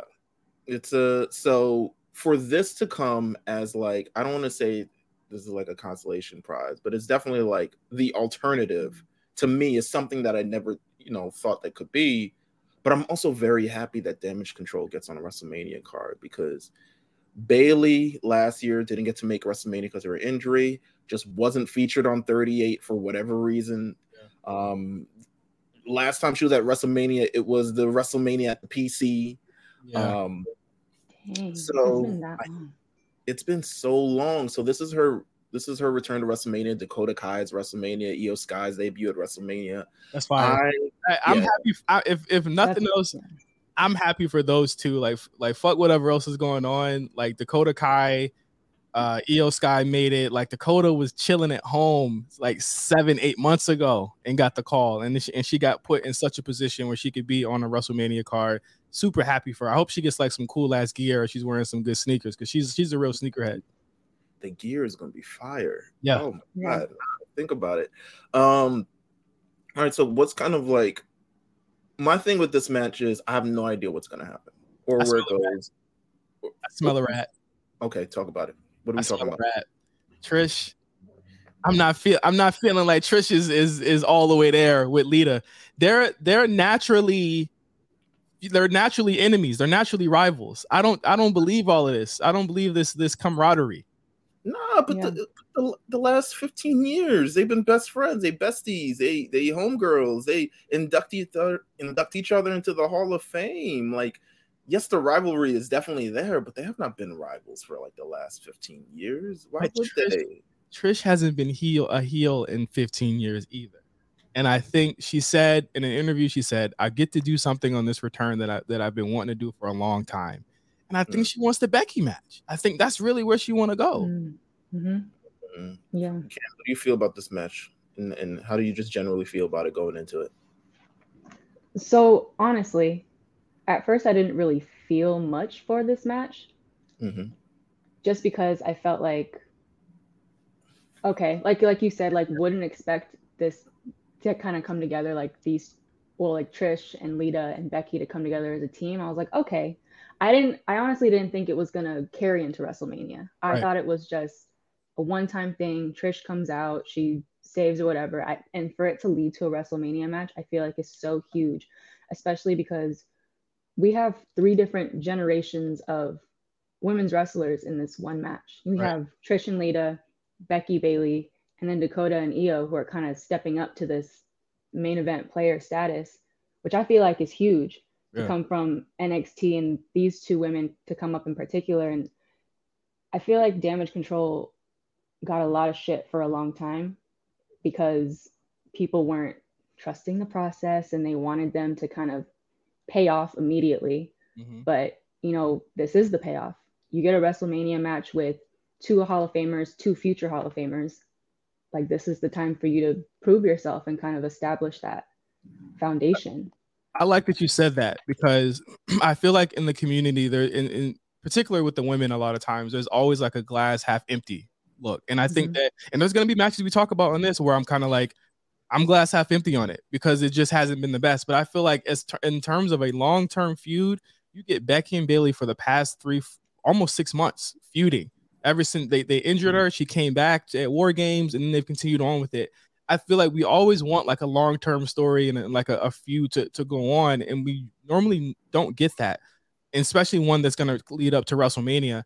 And I think with Damage Control, they wanted them to be a certain thing where it's like, no, they have to be a heels for all occasions. They have to be heels on Raw and SmackDown because there wasn't any. The depth was so shitty for people leaving or for other reasons, injuries, all of that stuff. And I think that these 3 women have really carried the division in a lot of ways, regardless of what's been thrown at them. So like if they've taken losses, I looked at it like, yo, heels got to lose sometimes. But like more often than not, Bailey has come out on top, and when she does it, it looks cool. Like I know the big thing that people were upset about, and it was weird, was the cage match. They didn't get that didn't happen when it was supposed to, and it was a big deal, and I feel like it was something that they had to make up for, and they made up for it by having a way better match with the Trish return that led to this. So I really like that you said that, like, hey, like this is the payoff is that these women who, again, like I said, we're sitting at home, get a WrestleMania moment now. Right. So I'm excited for all of them and excited for the gear because I feel like women always show out when it comes to WrestleMania gear. So just really happy that all of them kind of get these moments because especially like Becky and Bailey just kind of having a rough year and coming back from Bailey coming back from injury and kind of getting this, stable and kind of making, something great out of something so many people shit on. Mm-hmm. And so I'm excited for all of them. I wasn't excited at first, but I think as it gets closer and closer, I'm looking forward to it. Right. And I like that also women get to be part-timers too. Like they can just show up and have their WrestleMania moment and be part of that field as well. Like this is Lita's first WrestleMania match since WrestleMania 18. Shit. God. 2002. She was in the company like 4 years after that. Well, we got the elephant in the room here, though. I feel like a lot of people really are unfair to Lita in terms of just like obviously she's not gonna move as fast as she used to and stuff like that. I feel like there's a lot of dudes that be on cards that don't move that move way slower than Lita do, and I feel like they get a lot of like. I feel like they get a lot of grace, whereas Lita doesn't. Like I've seen a lot of people saying like, "Oh, she shouldn't have the title because she ain't like how she used to be. She's still this, she's still that." People love Lita not because she was a fucking technical miracle out there. They love her because of the look. They love her because of she gave it her all. And I feel like Cam said, she's gonna give it her all here. And I respect the fact that she's even willing to go in such a big crowd and do this shit. Like I give Lita a lot of grace because it's still one of my favorite wrestlers, not just women wrestlers of all time. Like I still fuck with Lita. Absolutely. Nah, is this her second WrestleMania? Now I really think about it. Like this is her second WrestleMania match ever. To be such a legend and such an icon, and really this is kind of like your second WrestleMania. Like shout out to Lita for making it to the card. Trish has been a mainstay on the card. She's had classic matches at WrestleMania, classic moments at WrestleMania. So she's up there. Becky Lynch, part of the first woman to ever main event WrestleMania. Bailey, just an all-around badass. She's in the rafters. She's Bailey. Yeah. In the rafters. So who do we think is winning this match? Team Becky or Damage Control? I'm going Damage Control. I think feel like gonna win. Damage Control. Yeah. I feel like if there's any opportunity for them to get that W, it's here. Like I'm not saying all those other losses won't matter, but this will shine a lot on them and say like, yeah, we're really moving, we're like progressing, we're doing this. Like Damage Control is an entity that you guys need to look out for, and that will go down in kind of history. You know what I'm saying? So I think it's Damage Control. Plus, I feel like they deserve it, to be honest with you. Yeah. I feel like Damage Control goes from a trio to a foursome, a fearsome foursome. I think Trish is turning. I think she's really doubling down on this Trish. When they beat her up, they didn't really show it. They didn't really show her getting knocked up like that. That's something that she could just brush off. She hasn't even really like fucked them up like that. She just kind of came out and did some stuff. Like I think this is something happening with the cahoots, bro. Like they're in cahoots. I feel it. They need a swerve. Especially with Bailey and Trish talking so much on social media. Exactly. Yes. And reminiscing. Yeah. She was there on the floor at the hotel after the tag team title loss. She understands what it is. That's what I'm saying. Damage Control. You think Trish was the source back then when they were talking about they were throwing tantrums on the floor? She told Ryan. No, I think that's and again, Damage Control could bridge the gap between those three generations, like Cam said. You have that first generation with Trish, that next up with Bailey, and then you have the future with Io and Dakota. And I think that's just such a good look for all four of them women to be there, and it gives Bailey more heat to this feud and Lita more reason to be around and stick around. And again, the tag titles are still around. And I said this a couple weeks ago when Becky and Lita won it. I was like, them titles have never been as big of a deal as they've been since Sasha and Naomi with Becky and Lita having it. They're a big deal now, and I think that you have to keep it on them for them to kind of still have that stature where they're main eventing shows, whereas they weren't before. And that could possibly set up a tag match at Backlash between Becky and Lita and versus Bayley and Trish. That would be great. Yeah, that's money. That's money right there. That's Puerto Rico. Come on, they're coming out to see that. They're coming out to see that. Right. Listen. So with that match, let's move on to the next one. There's a battle of my faves, personally. I love them both. Yeah. I mean, I really can't choose a winner. I'm gonna try, but you know what I'm saying? I really can't. We have the Raw Women's Championship on the line at WrestleMania. Bianca Belair has gone the distance. She has traveled around the sun once. With this, I was about to say the Earth turned, but I was like, nah, that's 24 hours. She has traveled around the sun at least once with this Raw Women's Championship. 1 year on the first. Yeah, 1 year. She's gonna make it.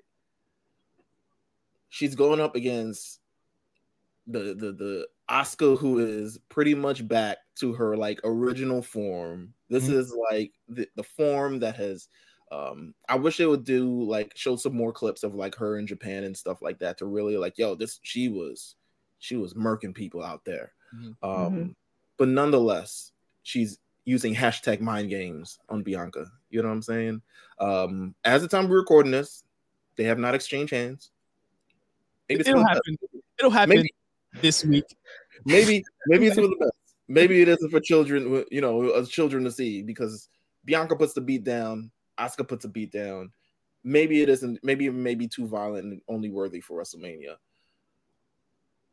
How do you feel about everything? How do you feel about how this entire thing has progressed forward with Bianca's title reign, intersecting with Asuka's kind of return to form?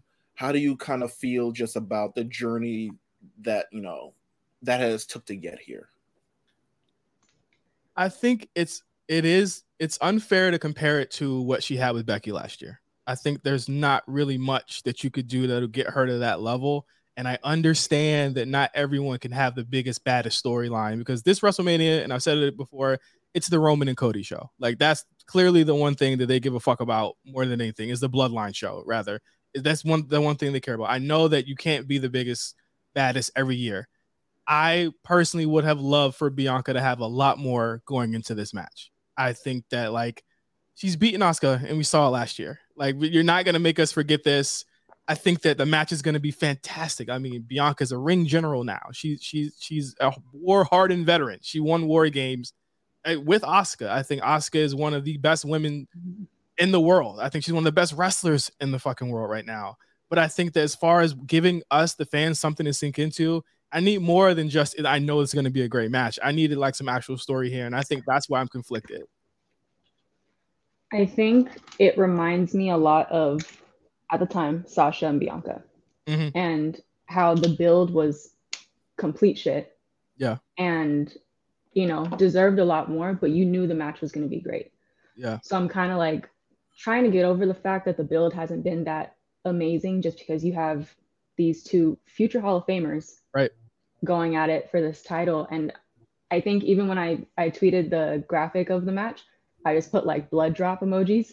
Yeah. Because that's what I'm expecting. I'm expecting just straight violence out of this match. Yeah. And just like a slugfest between these two, because these two really know how to go at it. And I think that something that I'm considering in this storyline, but a lot of people aren't, because you just see it, a lot of people look at it surface level, is the timing of Asuka bringing back her original version of herself. Yeah. And that she knows that Bianca is one of the toughest competitors she's ever gone up against. So now she has to dig deep and pull that out, because she has to bring out all the weapons she has in order to have a chance at beating Bianca. And I think that Bianca realizes that. She might be slightly intimidated by that, although it doesn't really look like it. I think Bianca is more so annoyed with this.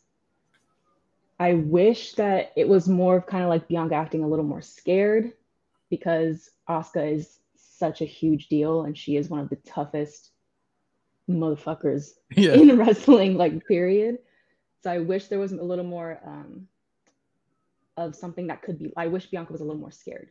Yeah, I think this like, and not even just scared, but like scared that she doesn't know if she can beat her. You know what I mean? Because like, I think the parallel to this to me would be like, I know people compare Bianca to John Cena all the time, and I said that's good.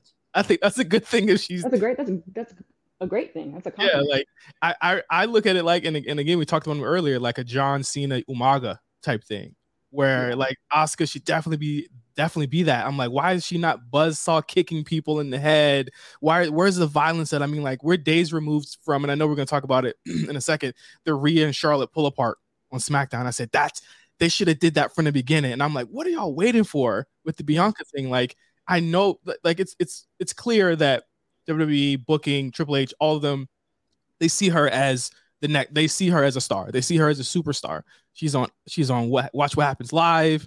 She's on all of these things that you know they put people on. But when it comes to the actual TV on you know every week, I find it hard to be like this is the person. You know what I mean? Like, I find it hard to be like, this is why they fuck with her so much. But last year I got that when she came out with the band. I said that's her. That's that girl right there. You know what I mean? Like, and I'm finding it hard to do that. And again, I know it's unfair to compare what she has now to what she had, because she was chasing last year. Yeah. There's nothing like, she was in the chase last year, and it's very tough to have a championship reign where you're not chasing anymore. You have to react, and like, and to Cam's point, she hasn't reacted enough to this yet. Absolutely, yeah. I am torn. Can't really choose. I'm not. It is what it is. We all win if whoever wins. We all win. We all win. Yeah, right. But realistically, more than likely, the numbers say if Bianca wins. Bianca wins. Bianca wins. LOL. Like Cena wins. Belair wins. LOL. Yeah. That's hilarious. Which would be crazy. Asuka, long undefeated streak, has not won at WrestleMania ever. It's crazy. You gotta think at this point that she probably is like, I don't want to win at WrestleMania, right? I mean, I'm sure she good. Them checks catch. I'll be seeing everything she on. You know, she be in all types of Wagyu on the Kana-chan TV and other stuff like that. She's good. Like, she got the newest Switch. She got all the skins for it. She got everything. The Gucci belt, the YSL on. When she come out non-ring clothes, I'm like, yo, you're shitting right now. You need to really stop doing it to them like this. But what do you guys think of this? And I saw this today in our Discord, where someone was listening to a podcast and they said that there's like a discrimination angle with Asuka, where they never saw her as a top star because she can't speak English. And I'm like, I've never seen that type of feeling. You could be mad at how she lost to Charlotte or how she was treated up to the point where COVID happened and she was a champion for that long. You could definitely say that there was a weird point for her, but discrimination, I never saw that with Asuka. They don't even force her to do promos in English. She never does promos in English. No, I've never received it that way. Yeah. So that's interesting. That's an interesting point. No, I would never. She won the Royal Rumble. She's accomplished most things, to be honest with you. Yeah. Realistically. Tag champion, NXT champion, Raw, SmackDown. She's Grand Slam, right? Money in the Bank. Yeah, Money in the Bank. Yeah. She's done it. Elimination Chamber. She's won it all. Yeah. Except I think, well, she was in War Games, won the WrestleMania, apparently. you gotta think that she probably feels like, let's leave my WrestleMania story till like later on. Like she could, like, that's a good story. Like, Asuka's looking for her one WrestleMania win against the person that beat her, and that could be Bianca or Charlotte or anybody that's beaten her before. I think that's a good story to go for. But Bianca, I think she'll lose it in Puerto Rico. Puerto Rico seems like, to me, where I would. And again, if I lost in Puerto Rico, you would never watch. I would never return if the one time we go to Puerto Rico, I lose the title. Damian Priest for sure not coming back. His freak ass. Nah. He's sitting his ass down. That's funny. All right, so I wanna do a segue between this match and the next match, because there's a question regarding it that surrounded this. And we'll talk about the match as we get here.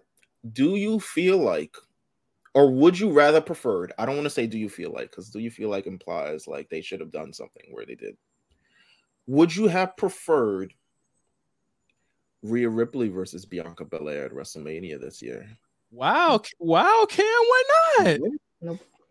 Talk about it. I think right now the Rhea Charlotte story is more important. I feel like you need to wrap a bow on it, ship it, and never open it again. Because it's been 3 years, their feud, I feel like. Yeah. And I just feel like it's perfect timing. I called it last Royal Rumble. I'm like, if Rhea doesn't win this one, she's going to win the next one, and she's going to challenge for Charlotte for the SmackDown Women's title, because that's just, I feel like Rhea's won almost everything by the age of 25, 26. Right. And she's great in all, like she checks every box, but the one thing she's never been able to overcome is Charlotte. Since she started in NXT, people were always like, oh, she's like an Australian Charlotte. That's always been the comparison. And she's never been able to escape her. No matter what she does, Charlotte comes back and she's right there on top. And it's kind of like this bug that just won't go the fuck away.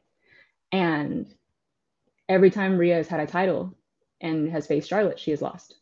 Right. She's never beaten her clean. They had a match on Raw, but it was a disqualification where Rhea won. So I feel like Rhea needs to, in her mind, beat Charlotte clean for her title in order to kind of close that chapter. I agree. I think when we first heard it and when she first challenged Charlotte, I think there was a big what the fuck throughout the whole world. Really? And I was one of them. I was like, sure. I was like, what the because it seemed like the stars had finally aligned. But you know, one of the best things about all of the BS that happened last year was that they were gonna throw this match out at Money in the Bank for nothing. You know what I mean? Like this was gonna happen last May for nothing. And I feel like they would have blew through this. It wouldn't have meant anything. And we would have got just a very momentary kind of rush from having it. And they would have done this match 4 or 5 times. And we would have been tired of it. I think having us wait for Rhea and Bianca, the Cena and Batista, if you will, the Rock Austin, if you want to make that comparison, the Becky Charlotte, if you want to make that comparison too, saving it with these two, next up from when it's later. It could be, it doesn't have to be a Mania. It could be SummerSlam. That's a big match for SummerSlam. Having it be where it's like, okay, we're gonna make them wait for it. I get it now. I think my issue with the actual Rhea Charlotte thing is that these motherfuckers, well, up till a couple of days ago, hadn't touched or done anything to each other, and I was like, where's the heat? What's going on? What are y'all waiting for? And you know that Charlotte eventually, I mean, she did it on Friday. She was gonna come scratching, clawing, screaming, beating up security. Yeah. She loves to beat up security. I'm like, every single she loves it. She loves to beat up security. A barefoot ass whooping. That's what she her highlighter ass jumpsuit. On Friday, when you saw the shoes come off, I said it out loud. I said, "Oh, brawl." I said, here we go. I said, "Pull apart brawl is coming." But 5-minute brawl. Here we go. I think a lot of things have suffered. I won't say a lot of things. I feel like there are certain feuds. I feel like Edge and Finn have been they've been able to do what they've been doing outside the bloodline stuff. But I feel like Charlotte, Rhea, and to an extent Bianca, Asuka have definitely fallen off because they've given a lot of time to the bloodline thing. That's why I'm more so like, let's get this over with. It's been fun. I've had a great time with the blood. I'm going to continue this throughout this prediction show, but I'm going to say that I've had a great time. Roman, Uso, Solo, Paul. Great. Yeah, we have fun. Let's end it because it's time for other people to get that shine and to get that attention. And I think Charlotte and Rhea, to Cam's point, big time match, big time grudge match between these two. And it hasn't felt grudgy other than like Dom coming out and her talking about Andrade's dick size. Like that's the only time. And I feel like that feud needed that brawl. Like someone in the desert needed water, because what else were we supposed to be excited for? Like, we've seen it multiple times. And to your point, I think it didn't help that around Survivor Series, they kept hinting at Bianca Rhea from like October to the Rumble. Yeah. They were having these little backstage segments, stare downs. There was that one And time they walked past each other when she was with Judgment Day, and then he just kind of did this, and I'm just like, there's your WrestleMania match. give it to me. There's your night one main event. I would have loved it. But if All over it. you don't go with that, like, are we thinking that this is going to main event Charlotte Rhea? Because people are saying it's going to be Usos, KO, Sammy, which, no disrespect, I feel like it's a hotter program, or it's going to be just... Listen, Big Char last year was told she was main event in WrestleMania. And then it's Stone Cold. So it's Stone Cold. We in Dallas. I'm sure Charlotte was like, I understand. But let me tell you something about this year. Second year in a row, she's facing the Rumble winner. Second year in a row. We ain't got no Stone Cold this year. You know what I'm saying? KO. We ain't got no Stone Cold this year, is what Big Shaw said. She said, listen, I've been here. I put in my time. I put in my work. I've seen, everybody else having main events to WrestleMania. I got to do it twice. You know what I'm saying? So Charlotte showed up and she said, listen, this is what's going to happen. We main eventing night one. Give me the biggest match that you can get. So Rhea Ripley's out there. They're going to have this match. Listen, as much as I was like, yes, this is going to be Rhea Ripley's moment. Yes. I mean, the thing is that this is giving me vibes of like a couple years ago, because I feel like Rhea Ripley's hated, but she's not hated enough. Like, I still fuck Rhea Ripley, to be honest with you. So it's giving me vibes of 2 years ago at WrestleMania. Was it 2 years ago? The first one where they did it post, it was still deep in the pandemic, but they had people anyway. It was 2 years ago. 37 against Asuka. Weirdly enough. People forget that whole thing. Like, she won the Raw Women's title. She beat Asuka. It was a whole thing. She showed up like 2 weeks before, said, I'm doing it. And Asuka was like, I bet. Nobody cared. Nobody cared. Everyone was pissed. Yeah, exactly. I think people wanted Bianca that year too. Yeah. People were pissed. I have no doubt in the ability that these two will put on a great match. But with Charlotte, I can never be sure that she's gonna take that L quietly. There are two finishes I will accept. Charlotte just barely winning this match, and then them having to do it again because she got taken to the limit, and Rhea was like, "You rolled me up." I'll accept that. Mm-hmm. Roxanne Perez her. You know what I'm saying? Perez her. Last year she won with a big boot, and I said, "Yo." She dropped the leg on Ronda ass. She said, nah. Like LA Knight said, nah. I'm winning this way. I'll accept that, or I'll accept Rhea winning clean. If Charlotte looks like the Don Dada winning this, should get the fuck away from me. Because the thing is this: you don't build up Rhea beating up men, beating up women, crazy vibe, crazy aura about her. You don't do that just to have her win and look like a fucking bum going out. You just don't. Neither. I don't think she's been pinned in a while. Mm-mm. No, and getting to eliminate Asuka at the Rumble, and Liv Morgan, who's like arguably one of the top baby faces of the women's division.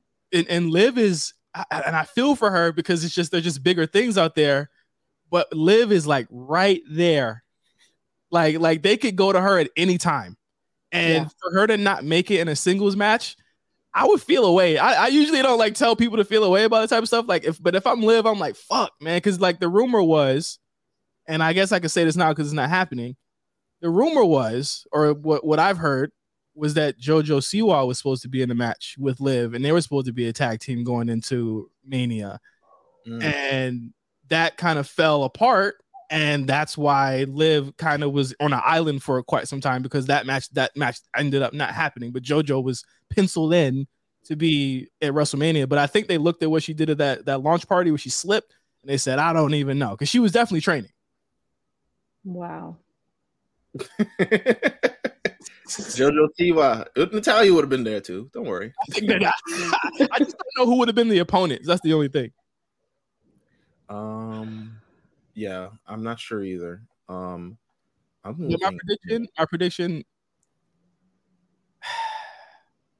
Rhea. I'm not betting it's Roman this year, but I'll say Rhea. I'm gonna say Rhea. I'm about to Rhea do has not- Never know. Rhea has not been pinned since, I believe, May 29th, 2022. Who was that against? Liv Morgan.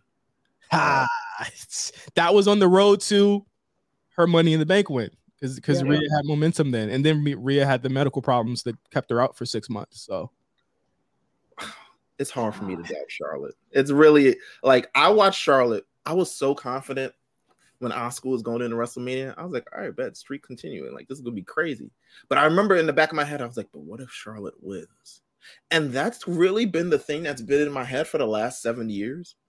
And more than likely, it usually comes true. It's like, all right, Rhea, Ronda Rousey's back at, WrestleMania. She's won the Royal Rumble. Obviously, they back on the Ronda train. But what if Charlotte wins? And then she wins. Like, what if Charlotte's like, I don't want to say she got the stroke, but she fake got the stroke. But I don't want to say it because I feel like, man, Charlotte has the bigger stroke over Ronda. I feel like Ronda don't got no stroke whatsoever. It's like she's a regular nigga. Right. People in the locker room don't even listen to her. Yes. But I just move. You're in my spot. Move. I want to say Rhea Ripley. I really do.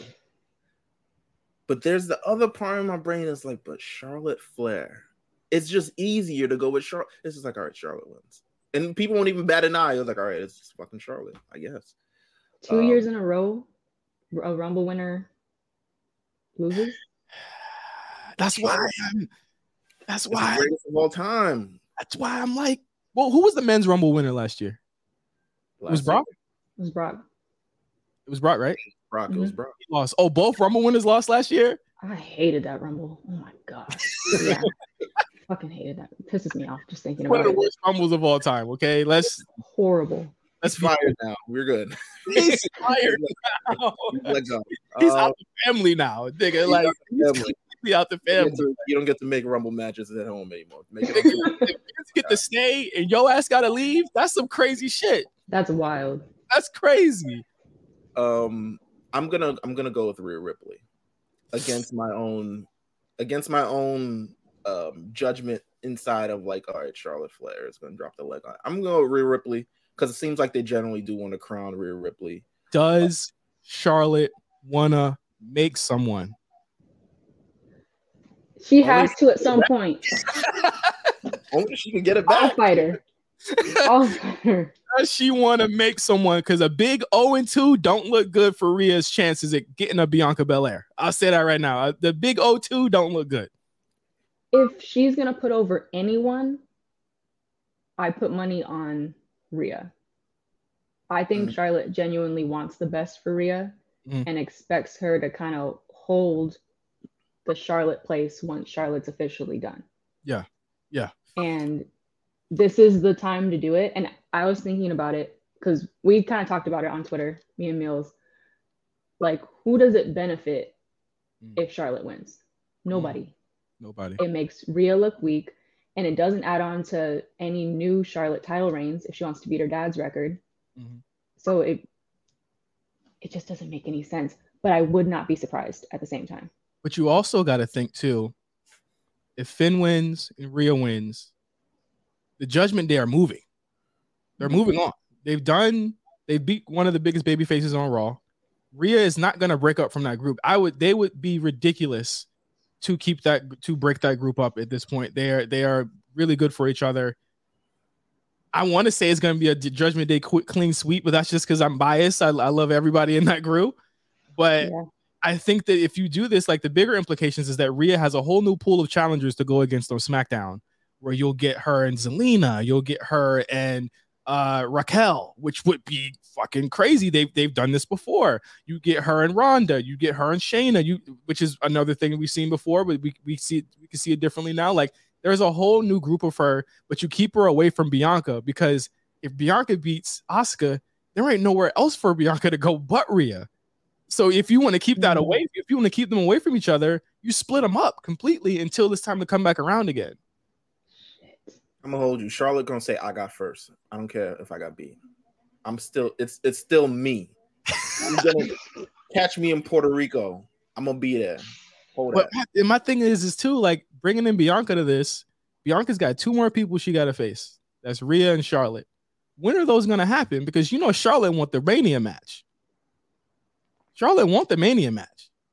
And I'm iffy on if Bianca's gonna go 4-0 in the horsewomen. Well, I count Asuka as kind of like a auxiliary kind of honorary horsewoman. So I'll say 4-0. I'll say that she's gonna beat Asuka and she'll go 4-0. But I don't know. I don't know. Asuka was supposed to go 4-0 against the horsewoman, and look at how that ended up. You know what I'm saying? Got the big leg. You have never gotten over this. You have never gotten over this. They don't change everything. I was like, what the fuck? It's what she did. You know what? Let me not. We got Bianca that did it at consecutive Manias, brother. We got Bianca. We got Bianca. At the end of the day, we got Bianca. I can be fine with that. You know, we good. But yeah, we all saying, all 3 of us saying Rhea. I'll say Rhea. And pray. I'm gonna be in SoFi praying on my knees. You'll see me in the aisle like this. For the love of God, please. Come on, man. Rhea's got a look, man. It's a look, and I feel like again with Charlotte, yeah, she gets the title all the time. Yes, I feel like the Rhea Charlotte the Ronda Charlotte thing was kind of weird. We still don't really know the story behind that and how that went down. Not complaining at all, but we don't know how that went down. But it's like, do you think she wants to beat her dad's record? Yes. Yeah, absolutely. Okay, that's fucked up. Because ain't no woman gonna be able to beat that. That's fucked up. No woman is gonna be able to beat that ever, like at all. Like, because I don't want Bianca losing 16 times. I don't want her losing the title 16 times. Bianca might win it 16 times. I'm gonna hold you. What is she at right now? If she stays 3. Yeah. 1. Yeah, this is her 3rd Mania in a row in a title match. Yeah. SmackDown, Raw, lost Raw, won Raw back 3 times. Never lost it. Nah, it was SmackDown. Lost to SmackDown. Lost to Becky. And then she just won the Raw one. Oh, it's twice then. Huh. So I think it's just 2. Right. Dang, it felt like years. If she wants to, you know what I'm saying? If she wants to. I'm in trouble if you don't get the 16. She ain't even really want to be honest. She's been having long ass reigns. That's what's fucking us up, is that she's been having long reigns, longer than most women have. Like Charlotte be having 30-day reigns. Like Charlotte be having them bullshit reigns. 2 days. 2-day reigns. Like Sasha, like the Sasha Banks 30-day, like the good 30-day reign, and then you take a break, leave TV, then come back, then you good, and you win the title. Every time Sasha Banks, I know I'm not allowed to talk about Sasha anymore, but I know when she lose a fucking title, she be off TV, nigga. She's like, I'm going on vacation. You ain't gonna see me for 30 days. And Charlotte the type of come back off vacation and win the damn title first night and take it with her right back on the yacht. Exactly. We fly out the same day. Andrade looking kind of gordito lately. I need him to eating good. The queen eating good, so he happy. Yeah, be happy. No creative plans. That's no creative plans and happiness. No creative plans. I'm whooping niggas' asses backstage. Tony Khan's scared of me. He won't fire me. I want to leave.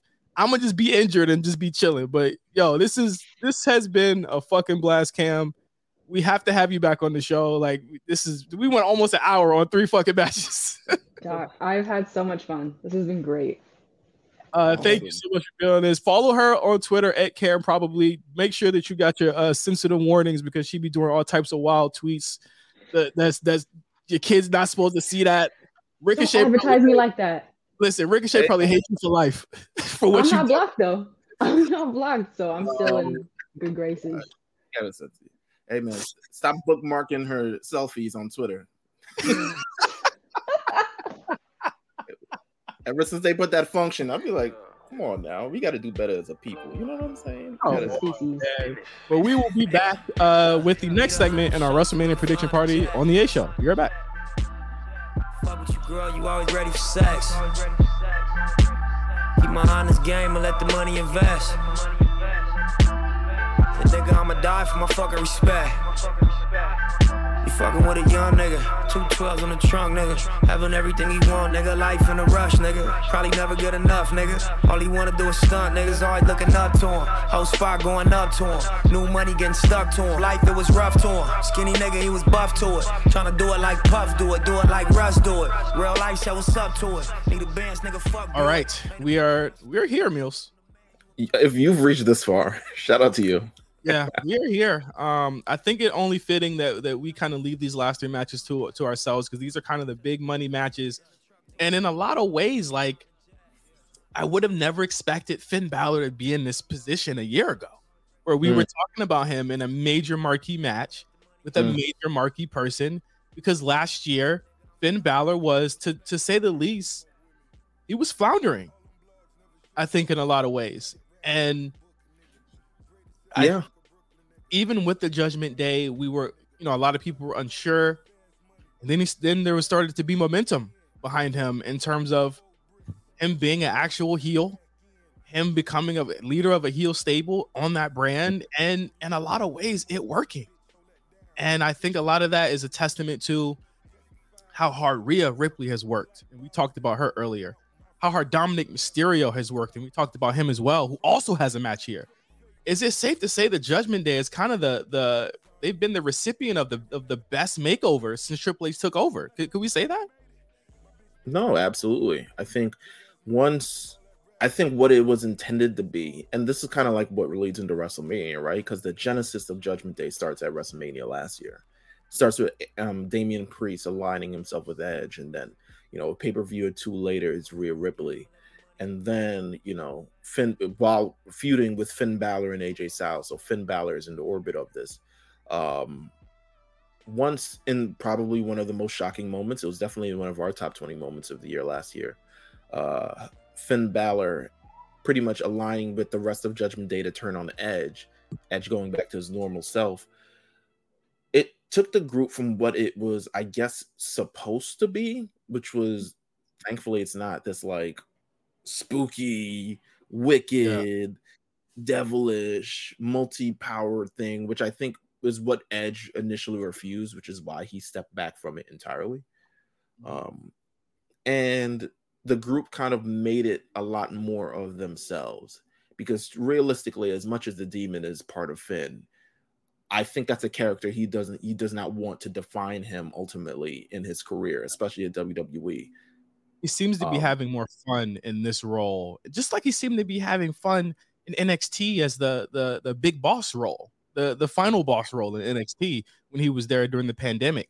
And I think that when you look at this Edge match and you look at this Edge feud, it's been going on for the better parts of damn near a year at this point. Yeah, there's a lot of feuds on this card that have been going on for a really long time. And I think that's another cool thing about this WrestleMania. But you look at this match, you look at the timing of the Demon coming back, the timing of Edge going back to this Brood character. It almost feels like it was something that we never knew that we needed. And now I'm kind of like, yo, I actually did want to see this. And the thing is like, you have to make Finn important and look important for this to make sense. And so we now have this Hell in a Cell match. We don't know at this time of this recording, we do not know what night it's supposed to be. But I think that on any night, my concern, Meals, is that with all Edge big matches, Seth Rollins notwithstanding, because I feel like Seth largely kind of controlled and shepherded those matches to be what they were, Edge overthinks. I think he overthinks. I agree. I don't think we're going to get that in this case. Considering this man has done many Hell in a Cell matches at this point. He's kind of like, and also, have you heard the rumors that the cell won't be ready for this event anymore? Black. Yeah, it's gonna be black. I like the red Hell in a Cell. I get it, but I liked it. Y'all hated it in the beginning, and now it go back to black. I thought it was cool. I thought it was like, when you think intensity, like red is an intense color. And I think that's what you're supposed to spark in from the Hell in a Cell match itself.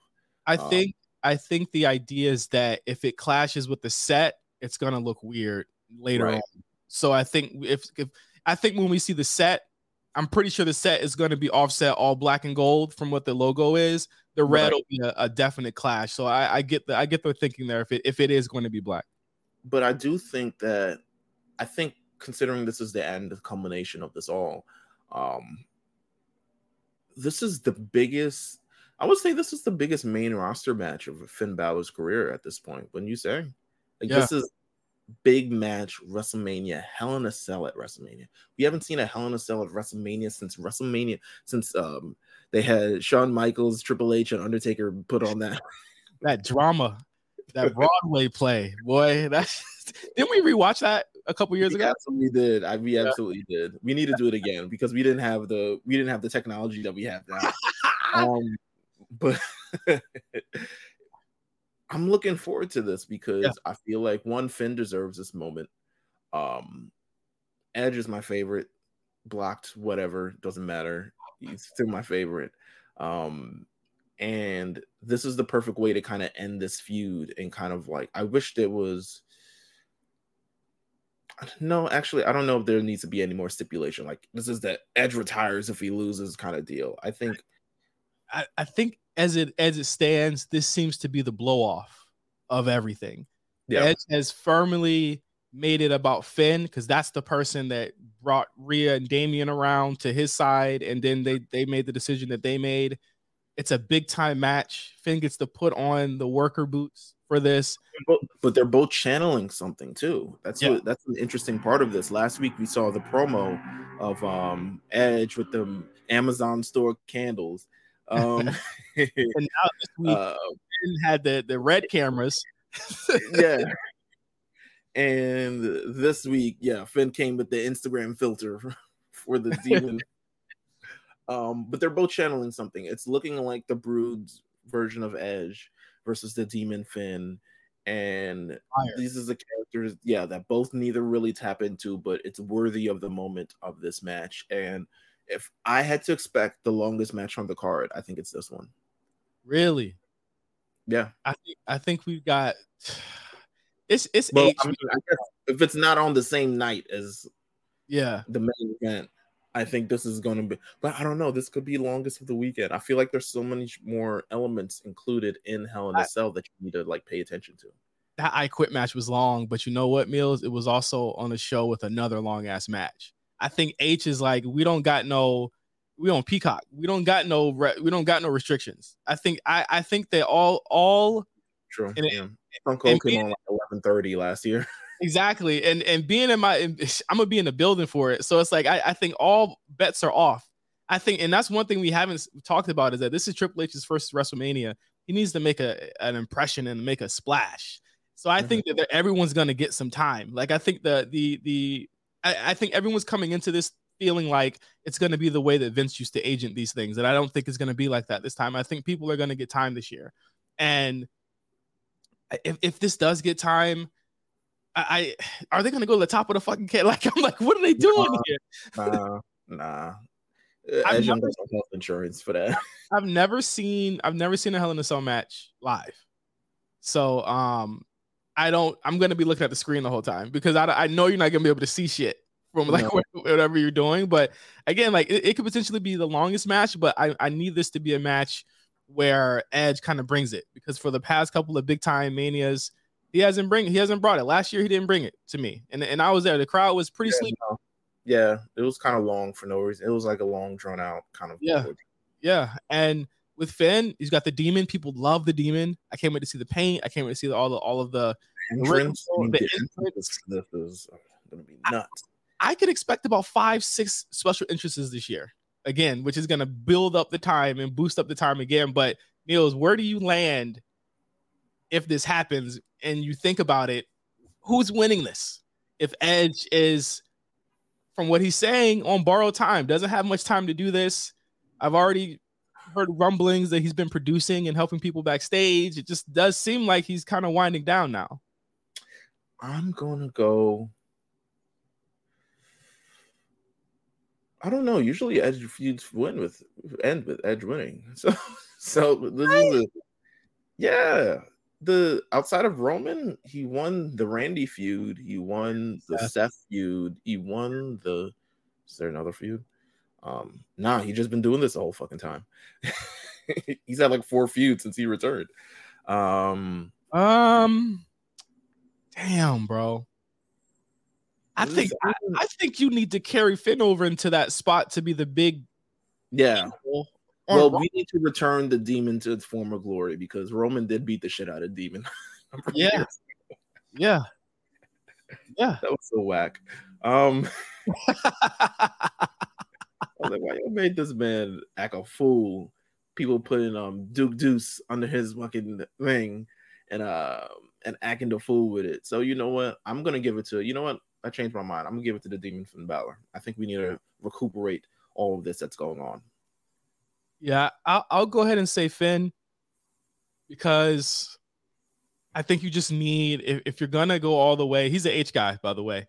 I don't know if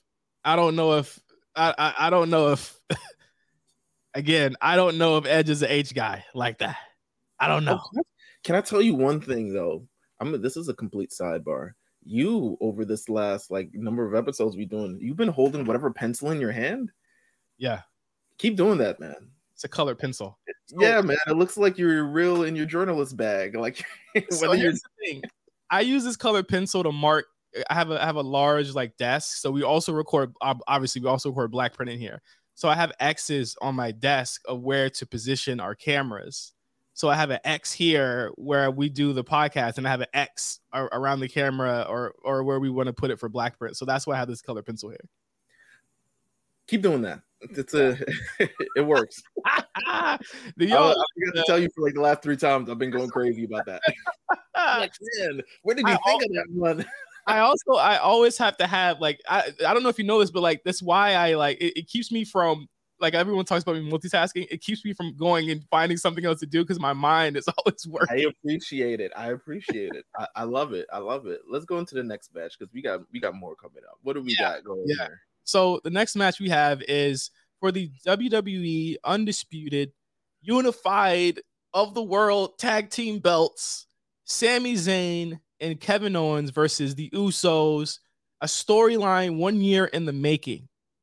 From the moment Sami stepped into the bloodline, this had been kind of the setup, I feel like all roads always led to this in some way, shape, or form.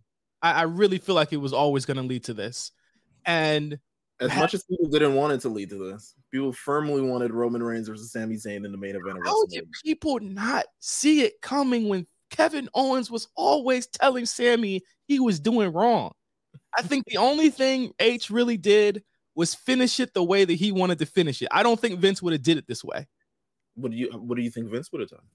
I think Vince probably would have. She would have blown off in fucking elimination chamber.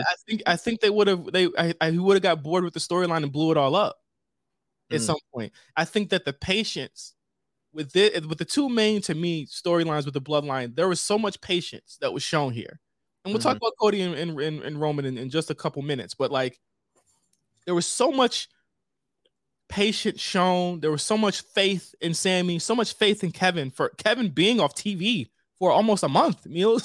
That was a lot of faith that he had to show that they were going to pull this off, to the hug, to the shirt reveal, to all of that stuff. All of this is working.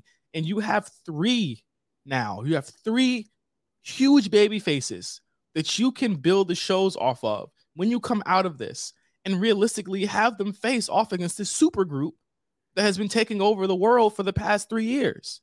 And so now we have this tag team match between Sami and KO and the Usos.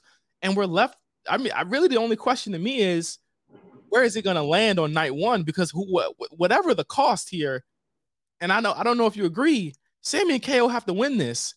And it's just a case of, if they win it early in the night, you're taking away a moment from somebody that's going to win something later. Because this is going to be the biggest thing on whatever night they're on. I'm gonna keep it a buck with you.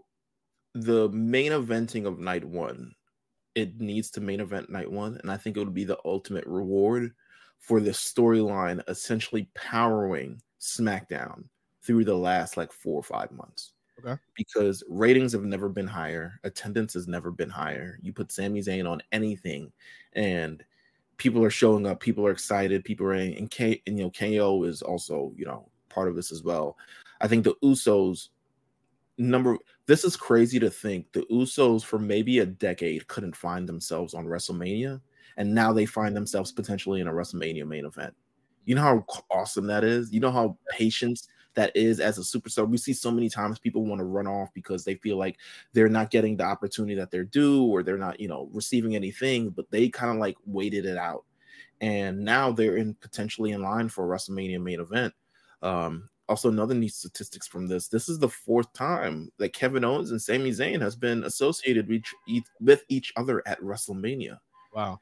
Their first WrestleMania 32, they were both in an Intercontinental title ladder match. Facing off, yeah. 34, they welcomed Daniel Bryan back and Shane McMahon in a tag team match, maybe a prelude to this.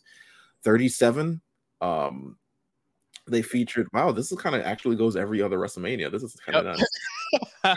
Because they always end up being on the same show somehow. Yeah. They always end up being on the same show. Right. Yeah. And 37, Kevin Owens versus Sami Zayn, Logan Paul involved, the genesis of Logan Paul. Mm-hmm. And now we had, Kevin Owens, Sami Zayn versus the Usos, undisputed WWE Tag Team Championship. Throw on, I just want them to be an opportunity where I feel like Sami Zayn also has the opportunity to save Jey Uso in a sense. Like, at least continue to play that up, because post this angle, we know where it's kind of going.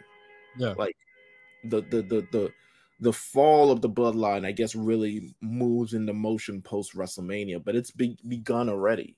Right. And I think this is a major way to kick it off. And to be honest with you,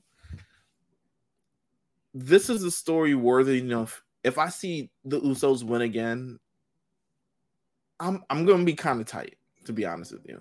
Right. They do not need to win this match. The tag titles, they've done it. And I'm going to get to this with Roman too. It was fun. I had a blast. I have never been more, and I'm sure you agree, Meals, I have never been more sad, happy, angry, confused. I've never been, the roller coaster of emotions have fulfilled me for the past 3 years with this storyline and this group. NWO won't even pop in this long. Let's just be clear. DX won't even pop in this long. They just wasn't, especially in the same iteration. They wasn't popping this long. Hogan. I mean, as much as Hogan held, all authority anyway, never held the title this long. There was no Kevin Nash and Scott Hall holding the titles for this long, and maybe that's to their detriment. Maybe they aren't the bloodline. You know what I'm saying? Maybe the bloodline is just different, but this is a real opportunity, I think, to kind of like close the chapter on this story, add another chapter to the Kevin Owens and Sami Zayn story, which has been, I guess, over the last number of years, I think it's WWE's longest running storyline alongside of whatever Roman and Brock is. But it's definitely their longest running storyline that is worthy enough to continue to have these ups and downs and really tell these stories as they go through their career. So Kevin Owens and Sami Zayn, sorry, one more thing. Kevin Owens and Sami Zayn re-signed last year. You know what I'm saying? And they had major moments at last year's WrestleMania that's worthy of, like, we should position ourselves around these two guys. Mm-hmm. And I think this is the payoff at WrestleMania 39. If you give them these undisputed tag team championships, I'm not sure what it'll mean to them. A lot, but I know it'll mean a lot in the future for WWE moving forward with this actual tag team division. I call in the name of progression. I'm picking Usos and Sami Zayn. No, sorry, Kevin Owens and Sami Zayn. I was about to say, damn, everybody wins. Mark about to be mad as shit. No, I absolutely agree. I think that this division needs to get opened up again. I think that we talked about the tag teams. Like there's so many tag teams that are actually tag teams now on this division. And it's time to open it back up. The Usos beat everybody. And I'm going to get to that point in a second, but I want to talk about the way the cards are built out right now, because I think it's interesting.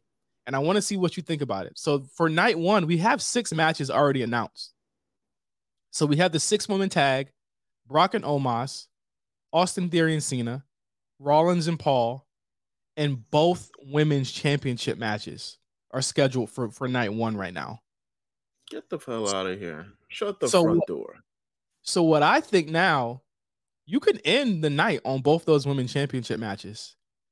Do you do a night where the Bloodline defends all of their titles on one night on Sunday? And that's the story right there. That's the show right there. Damn. because Meals, there's no room, and there it's interesting, right? Because all three women's matches on the same damn, well, not all three. 3 out of 4 women's matches on the same damn night. Well, there's 13 matches, so one of the shows is going to be lopsided. So I think you do put that women's tag on night 2. You're going to probably have to, and maybe put Edge and the Demon on night 1, I would think. But you already got 2 matches right now that are going to get time, which is Charlotte and Rhea and Rollins and Logan on night 1. I need to see I need confirmed on this, but this is an interesting prospect. I'll say that. Well, Becky confirmed night 1 yesterday in an interview that she did. Charlotte confirmed night 1 last night on Raw in her promo. Bianca Belair, I believe, confirmed night 1 as well. They said Saturday for Brock and Omos, I believe. I think they said it, but Logan Paul's birthday is on Saturday, so that's going to happen. And Cena's got somewhere to be because he's opening the show on Saturday. Cena's got somewhere to be. All right, come on, man. If I'm jobbing, get me out the way in 20 minutes. Get me out of here, buddy. Come on now. I mean, we could do it all on the same night. The downfall of the thing all on the same night is definitely an experience in itself, you know. I think they're worthy of the WrestleMania main event. But if it doesn't happen that way, I'm sure it's all story related. So I'm not mad at that neither. It's interesting, but it leads us to the final match of the show and the final match of WrestleMania this year. Maybe our lives, to be honest with you. Yeah, who knows? Roman Reigns versus Cody Rhodes for the WWE Undisputed Heavyweight Championship of the World. I position 2 questions to you here because I want to do this a little bit differently, Mills, because I think this is just going to take us right on out, because I see two trains of thought here. I see people who don't believe, and I see people who believe and question nothing and aren't questioning anything. And these are people from the same camps in a lot of ways. So what I want to do is make it easy for people to figure out why we would make the decision and why we're going to make the decisions that we're going to make today. Okay. All right. So what I'm going to do is say we're going to split it into 2 things. If Cody wins, what happens? And if Cody doesn't win and Roman wins, what happens? So we're going to start. We're going to start with on the A show, baby. We've reached this far, man. Come on, 280 something episodes. Tony Khan spit some bars on this episode, so we had to up the game a little bit. So if Roman Reigns wins, right? What else? Who else? Who can beat him? Jesus? I mean, God himself? Who that's my thing. Is for the people he ain't had the bloodline. I mean, it's you know what I'm saying? Who I keep seeing 1,000 days floating around. And I'm telling you right now, I don't think that we need 1,000-day reign for Roman to be better than Bruno Sammartino. I mean, no. People keep bringing up Bruno. They keep bringing up Bruno. Let's just be clear here. Roman made more money than Bruno ever did, but also Roman didn't work the amount of, like, Bruno barely worked. You know what I'm saying? Like he didn't work in the territories that Bruno did. It's just a different time. I stop saying 1,000 days as a reason why he's gonna win the title because like that 1,000 days is gonna happen on some random Wednesday or some shit. I think, and it's not gonna be it. It's not gonna be it. No, shit. It's not gonna be like SummerSlam. You reach 1,000 days. Will he make it? Like Bianca's 365, I believe, is on Saturday. You know what I'm saying? Like that to me is a lot more of a thing than Roman getting 1,000 days on fucking May 6th or some shit. You know what I mean? Like, that's just, to me, not an excuse. No, not at all. I think if Roman wins, so the timeline that we live in, if Roman wins, you know, is definitely a lot more desolate. Cody, a little bit more wind out of his sails. Trust me, that all that wind that's blowing, just it's not blowing as hard as it did if Cody loses this match at WrestleMania. And you sacrifice a little bit of the Cody stuff that we've been building over the last year, if he does not win at WrestleMania for the sake of 1,000 days. For the sake of people just liking to see him with the titles. You got thousands of pictures with this dude with the titles. I mean, he's mad pictures. You got the WrestleMania 38. You got this. You got him pinning two men at the same time. You got I want to know what people think is missing and what he has not done yet, why he can't lose right now. And I think that if he wins this, there is still a log jam in the, I mean, because I'm pretty sure if he wins this, the Usos are going to get the titles back. I think that if the Usos win, that should just be a red flag of like, oh, this might be a little weird. But I think that it's cool if they all lose in one night. I think it's amazing if they all lose in one night. But I think so. If Roman does win, it definitely takes a little bit out of Cody's sales. But there's not necessarily another contender waiting in the wings. They haven't really built up to anyone to that stature. I mean, there's one. If you really, I mean, and the rumor is, my man with the RK, you know, RK Glizzy, Randy Orton coming back. Oh. But I'm not killing Cody for that. For 20-year-old Randy Orton. You know what I'm saying? Randy got back issues. He can't sit right. Exactly. Randy shouldn't want that. He should want the business to continue. So again, if Roman wins, we are still stuck in this timeline of Roman again barely showing up every week. And again, I want people to think about what it means if he wins, because there's no one left for Roman to beat. There's no one on the way for Roman to beat. Drew is in the mid card, and he's gonna be there for a minute. He like I said, he low key. I feel like he's gonna turn heel on the low. That's on you. That's on me. And Gunther, come on, you don't want to waste Gunther either. No, not at all. So Roman winning is definitely a non-progressive society that we've all just now just assume that Roman Reigns is our Lord and overruler of WWE, and he may not even.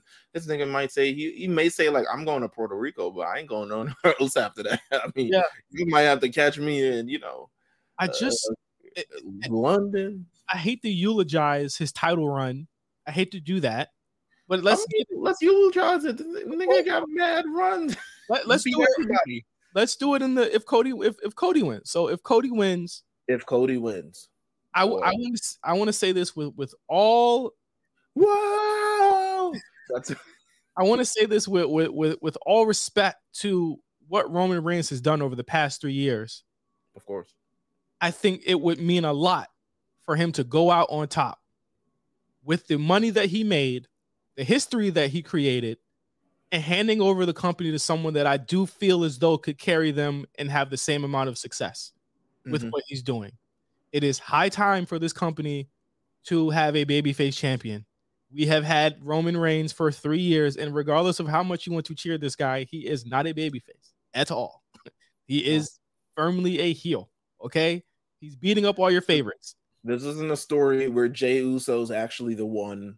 No, I don't want it. I don't want it. I want something interesting. I want something cool. You don't have Cody beat Solo if you're not stamping him and saying, okay, this is someone that y'all need to watch out for in a way that Drew couldn't do it, in a way that Daniel Bryan and Edge couldn't do it, in a way that not even Brock Lesnar could have did it in the amount of times that they wrestled each other over the past decade. Yeah. Cody is something different, and they're setting him up as something different. I hear a lot of people talk about the AEW stuff. I mean, I think let's talk about the kind of arc that he's taking to get here, right? Because it's an interesting arc. This is the first like major hop from AEW back to WWE, and we're kind of seeing what it is in real time, especially with Cody. When Cody left WWE as Stardust, I mean, I thought back in his legacy days, like, yeah, he could be a main eventer, like he could be, but you kind of really saw the industry moving in a different direction than where Cody's was at the time. I think it was more of the Punks, more of the Bryans. NXT was kind of like coming up, so you were getting a lot of like independent stars from there. And I think Cody saw where the business was going, and he felt it was a lot more exciting outside the WWE than inside the WWE playing Stardust. So he chose to leave. He did a lot of independent dates. He dyed his hair, you know, which is a large part of like, I guess, the superstar mode that he's in. Because it don't hit the same with the brown black hair. It really just don't. I'm sorry if it's natural hair, but it don't hit the same. And helped created AEW. And in AEW, it's a stark difference from where he is in WWE, because in AEW, I could see him majority doing a lot of the same things he's doing in WWE, but for some reason it just never worked in AEW. He's brought in people. He's had his feuds with, his first feud with Dustin, and then he had feuds with, MJF, a young MJF at the time. Had feuds with Anthony Ogogo, trying to bring that person up. Last feud really going in, I mean, with Can I be clear? Malachi Black. Go ahead. Can I be clear? There is nobody in AEW that looks like an action figure. There's nobody in AEW that looks like they do. Yeah, it's a white dude with blonde hair and some shit. Like Cody's got the robe, all of that stuff. That is stuff that their fans who are not children don't care about. What they care about in WWE is presentation. They care about the big movie action stuff. And you can try and deny this guy all you want. Well, in AEW, just it didn't work, and people were denying him, even us to an extent, right? Because it seemed so. Go ahead. I could not have imagined last year. I was sitting there, and I felt the fucking ground shake when he came back, and I said, people really fuck with him. Yeah. And then I saw that match, and it wasn't 3 stars. And then he had another match, and it wasn't 3 stars. Then he got injured. Then he came back, and he was still over, Meals. And then he did what he did the Rumble. It comes to a point where you just have to stop with the bullshit, and it's in front of you. It's literally there. It didn't work where it is, and it's okay to accept that it didn't work there, but it's clearly working here. Because from the moment, I mean, WWE does so well on the presentations. We talked about all this last year in our post show. We had niggas had fucking press releases. Niggas that the t-shirts were you showed up at 7:05. It was a bunch of other t-shirts. You come back at 10:03, and it's all Cody. And it sold out. You can deny all you want. He is the biggest star next to Roman in the wrestling planet, and he gets it. And I think that if he wins, once again, as we said with the Usos and Sammy and KO, you open up the division. There are so many paths that Cody could have with a returning Randy Orton. He could run it back with Finn again on Raw. He can also, which is going to be key, I think. There are very few people that are going to want to work both shows like this man will. Cody will work both shows. And to be honest, judging from not only his AEW run with this run, he'll work with anybody. Yeah. The man's wrestling Ludwig Kaiser on SmackDown, wrestling LA Knight on Raw. Yeah. He's wrestling Austin Theory a number of weeks ago. Yeah. He's wrestling. He will wrestle anyone because if he sees potential in them, he'll want to use his star power to lend it to them. And I think that's a great mark for a champion in WWE.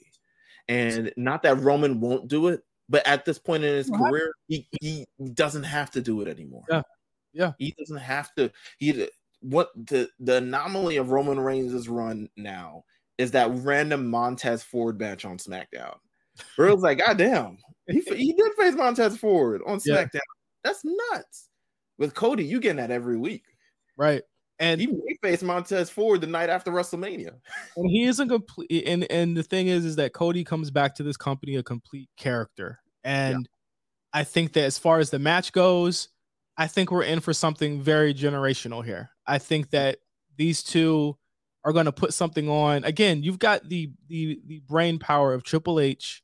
You got the brain power of Michael Hayes. You got the brain power of Paul Heyman. Let's just be clear. And you got the brain power of Cody Rhodes and Roman Reigns, who are down for this shit and built for this shit. It's not going to end in a way that's not satisfying for people. Absolutely. But I feel like it has to end. And I think that they all know it has to end.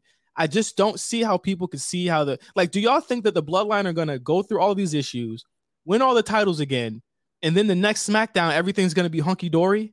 And then we're supposed to believe in baby faces? If you want to make baby faces strong, if you want to have strong baby faces you can believe in, these are the three guys that are over. You hear the chants, you see the merch selling out, you see it every week. There's so many times people have tried to derail this to Sammy Roman, to Jay Roman, to all of these other things. This is what we have, and from all intents and purposes, it is working.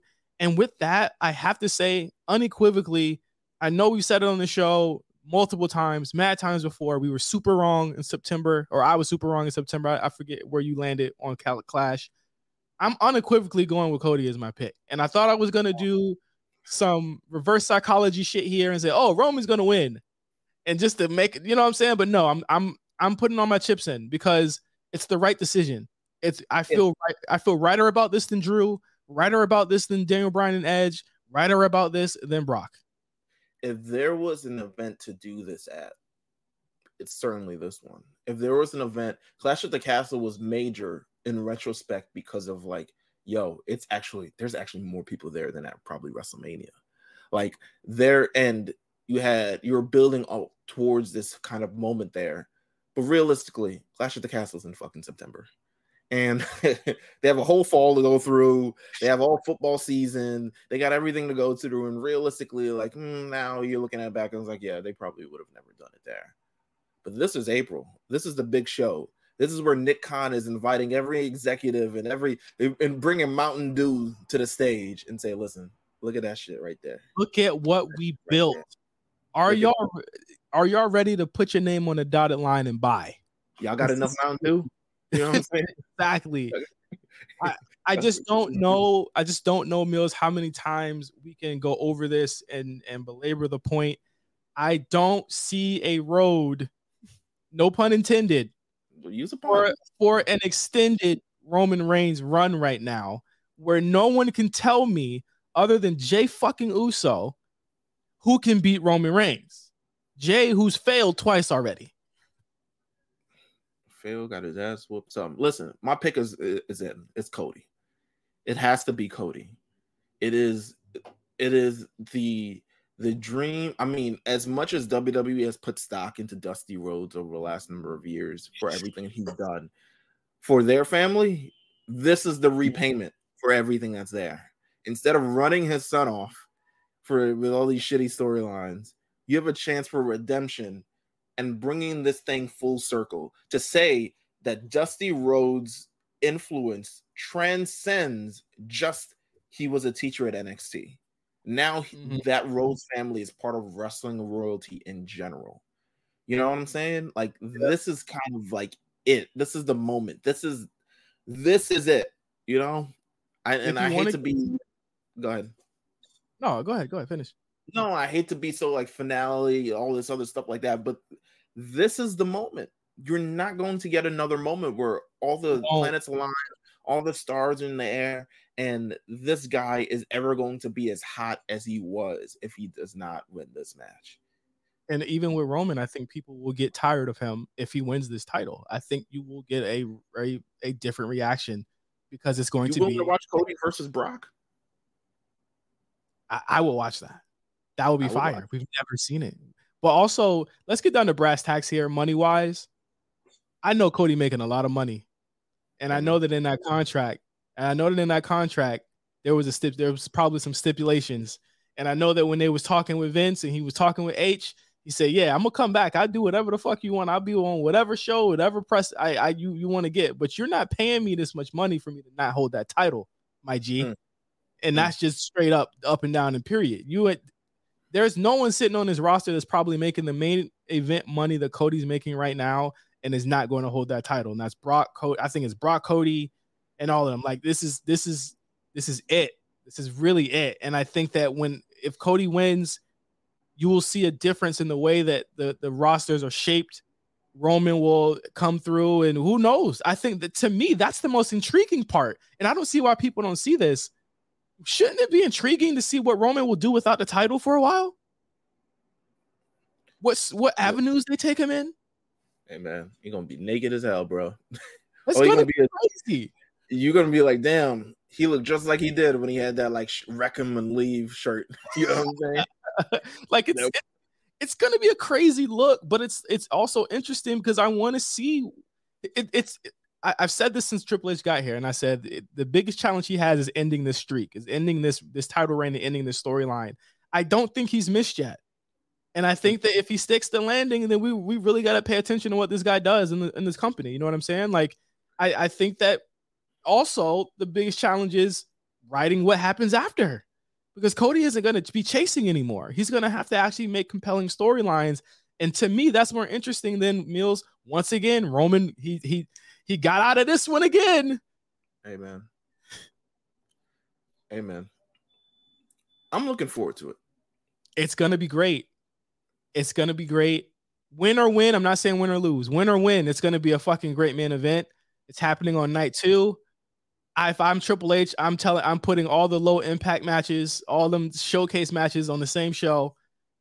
Treat it like a New Japan show. Treat it like a New Japan show, because nothing can take away from that moment, Mills. You can't have a moment bigger than that moment on Sunday, bro. You just can't. Like, pack out night 1 if you have to, but leave night 2 to the boys. And I don't mean like boys like only the men. I mean like the boys with the big moments. That's what I meant. Hey man, listen. Sunday, I'm gonna buy me some Mountain Dew. You got to do it in solidarity for Cody at this point. Make sure you get Mountain Dew at the stadium because you're gonna be there at WrestleMania. I don't know if SoFi is Pepsi. I never been though.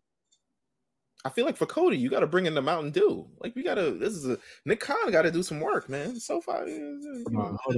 Hold on. It is. I'm looking at it right now. Dining guide, right? Looking at it right here. Let's look at it. What they got? Yeah, Cody chicken fingers. Yeah. The Roman Reigns pulled pork. Nightmare chili. It's Pepsi. It's Pepsi. So we got Mountain Dews in the building. Yeah. Man, listen, Pepsi Man been out in the news a little bit. Who knows? He might show up. Yeah. He might be in the crowd. Hey, man, the crowd too. For everyone that is going to WrestleMania weekend, whatever event that you go to, even if it is not Mania at all, please be safe out here. LA is a crazy, crazy city. It is a big city. Please use your Ubers. Take your Ubers wisely. Plan out your days. Seriously, like we said with Cam, we had that conversation. Plan your days out accordingly, because your day can go like that when you're in the car for half of it, because that's how quick a day goes in California is you're in your car. So plan your days out. Be careful, especially be careful and be safe at SoFi Stadium. If I see you out there, hit me up, holla at me, come meet me. Let's take a pic. Let's take a flick. And we have a huge slate of shows. As we talked about in the beginning of the show, of course, the War Report is already out. You have this show, which is going to be an extravaganza. You should be pretty much packed out for audio content for this week for WrestleMania. Hey, man, we held you down. And I'm more excited as well to look at next week and really how we talking about this fucking show. Yes. So again, thank you guys for listening. Please check out our YouTube. All of these segments are going to be on YouTube. You get to see all of our costume changes and whatnot. I want to send a special shout out to Tony Khan for sending us that song. I think a lot of people are going to love it. I want to send a special shout out. Go ahead. Special shout out to Cam. Probably. Thank you so much for doing the show. Bansky, thank you so much for doing the show. 2 guests we've always wanted on here. Special shout out to the wrestling club, man. Yeah. Remember months ago, we pointed to that WrestleMania sign and said, y'all going there. You know what I'm saying? Yeah. And look, this weekend, they're going to be there. It's yes. because of Black wrestling, because of the Black announce table. So shout out to us, Black, the Black Pod Connect, Victor Perry, and all the other stuff. Make sure you guys check them out at WrestleMania and go have a good ass time, bro. Like, have a great time. Like, my weekend is cleared. I'm not doing anything. Don't ask me to do anything. I'm not doing it. You got stand and deliver in the middle of the fucking morning, and you got WrestleMania at the middle of the fucking night. Deliver, and then we probably gonna eat, and then we gotta go straight to go meet up with Plus and Mark. Then we gotta Uber to SoFi, and we're there for the whole day till about 8:39. Then we gotta do it all over again. I'm like, bro, I don't know how I'm doing this again, but 2 manias in a row, I'm tapped out for the next 2. Like, I can't do it for the next 2. I don't blame you. But listen, have a great time. Enjoy WrestleMania. Enjoy wrestling this week. And yeah, take us home, J5. All right. Thank you guys for listening to the A Show WrestleMania Prediction Party. Until next time, guys, for Meals, my pencil, and myself, see you next week. I don't know what's going to happen next week. That's the best part about it. We have no clue about what's going to happen next week, but we know that we're going to be here for you guys for all the latest and greatest in pro wrestling news, rumors, matches, all of that stuff. Thank you guys for being here for us. Thank you so much for supporting us this whole year, and we'll see you next week on the A Show.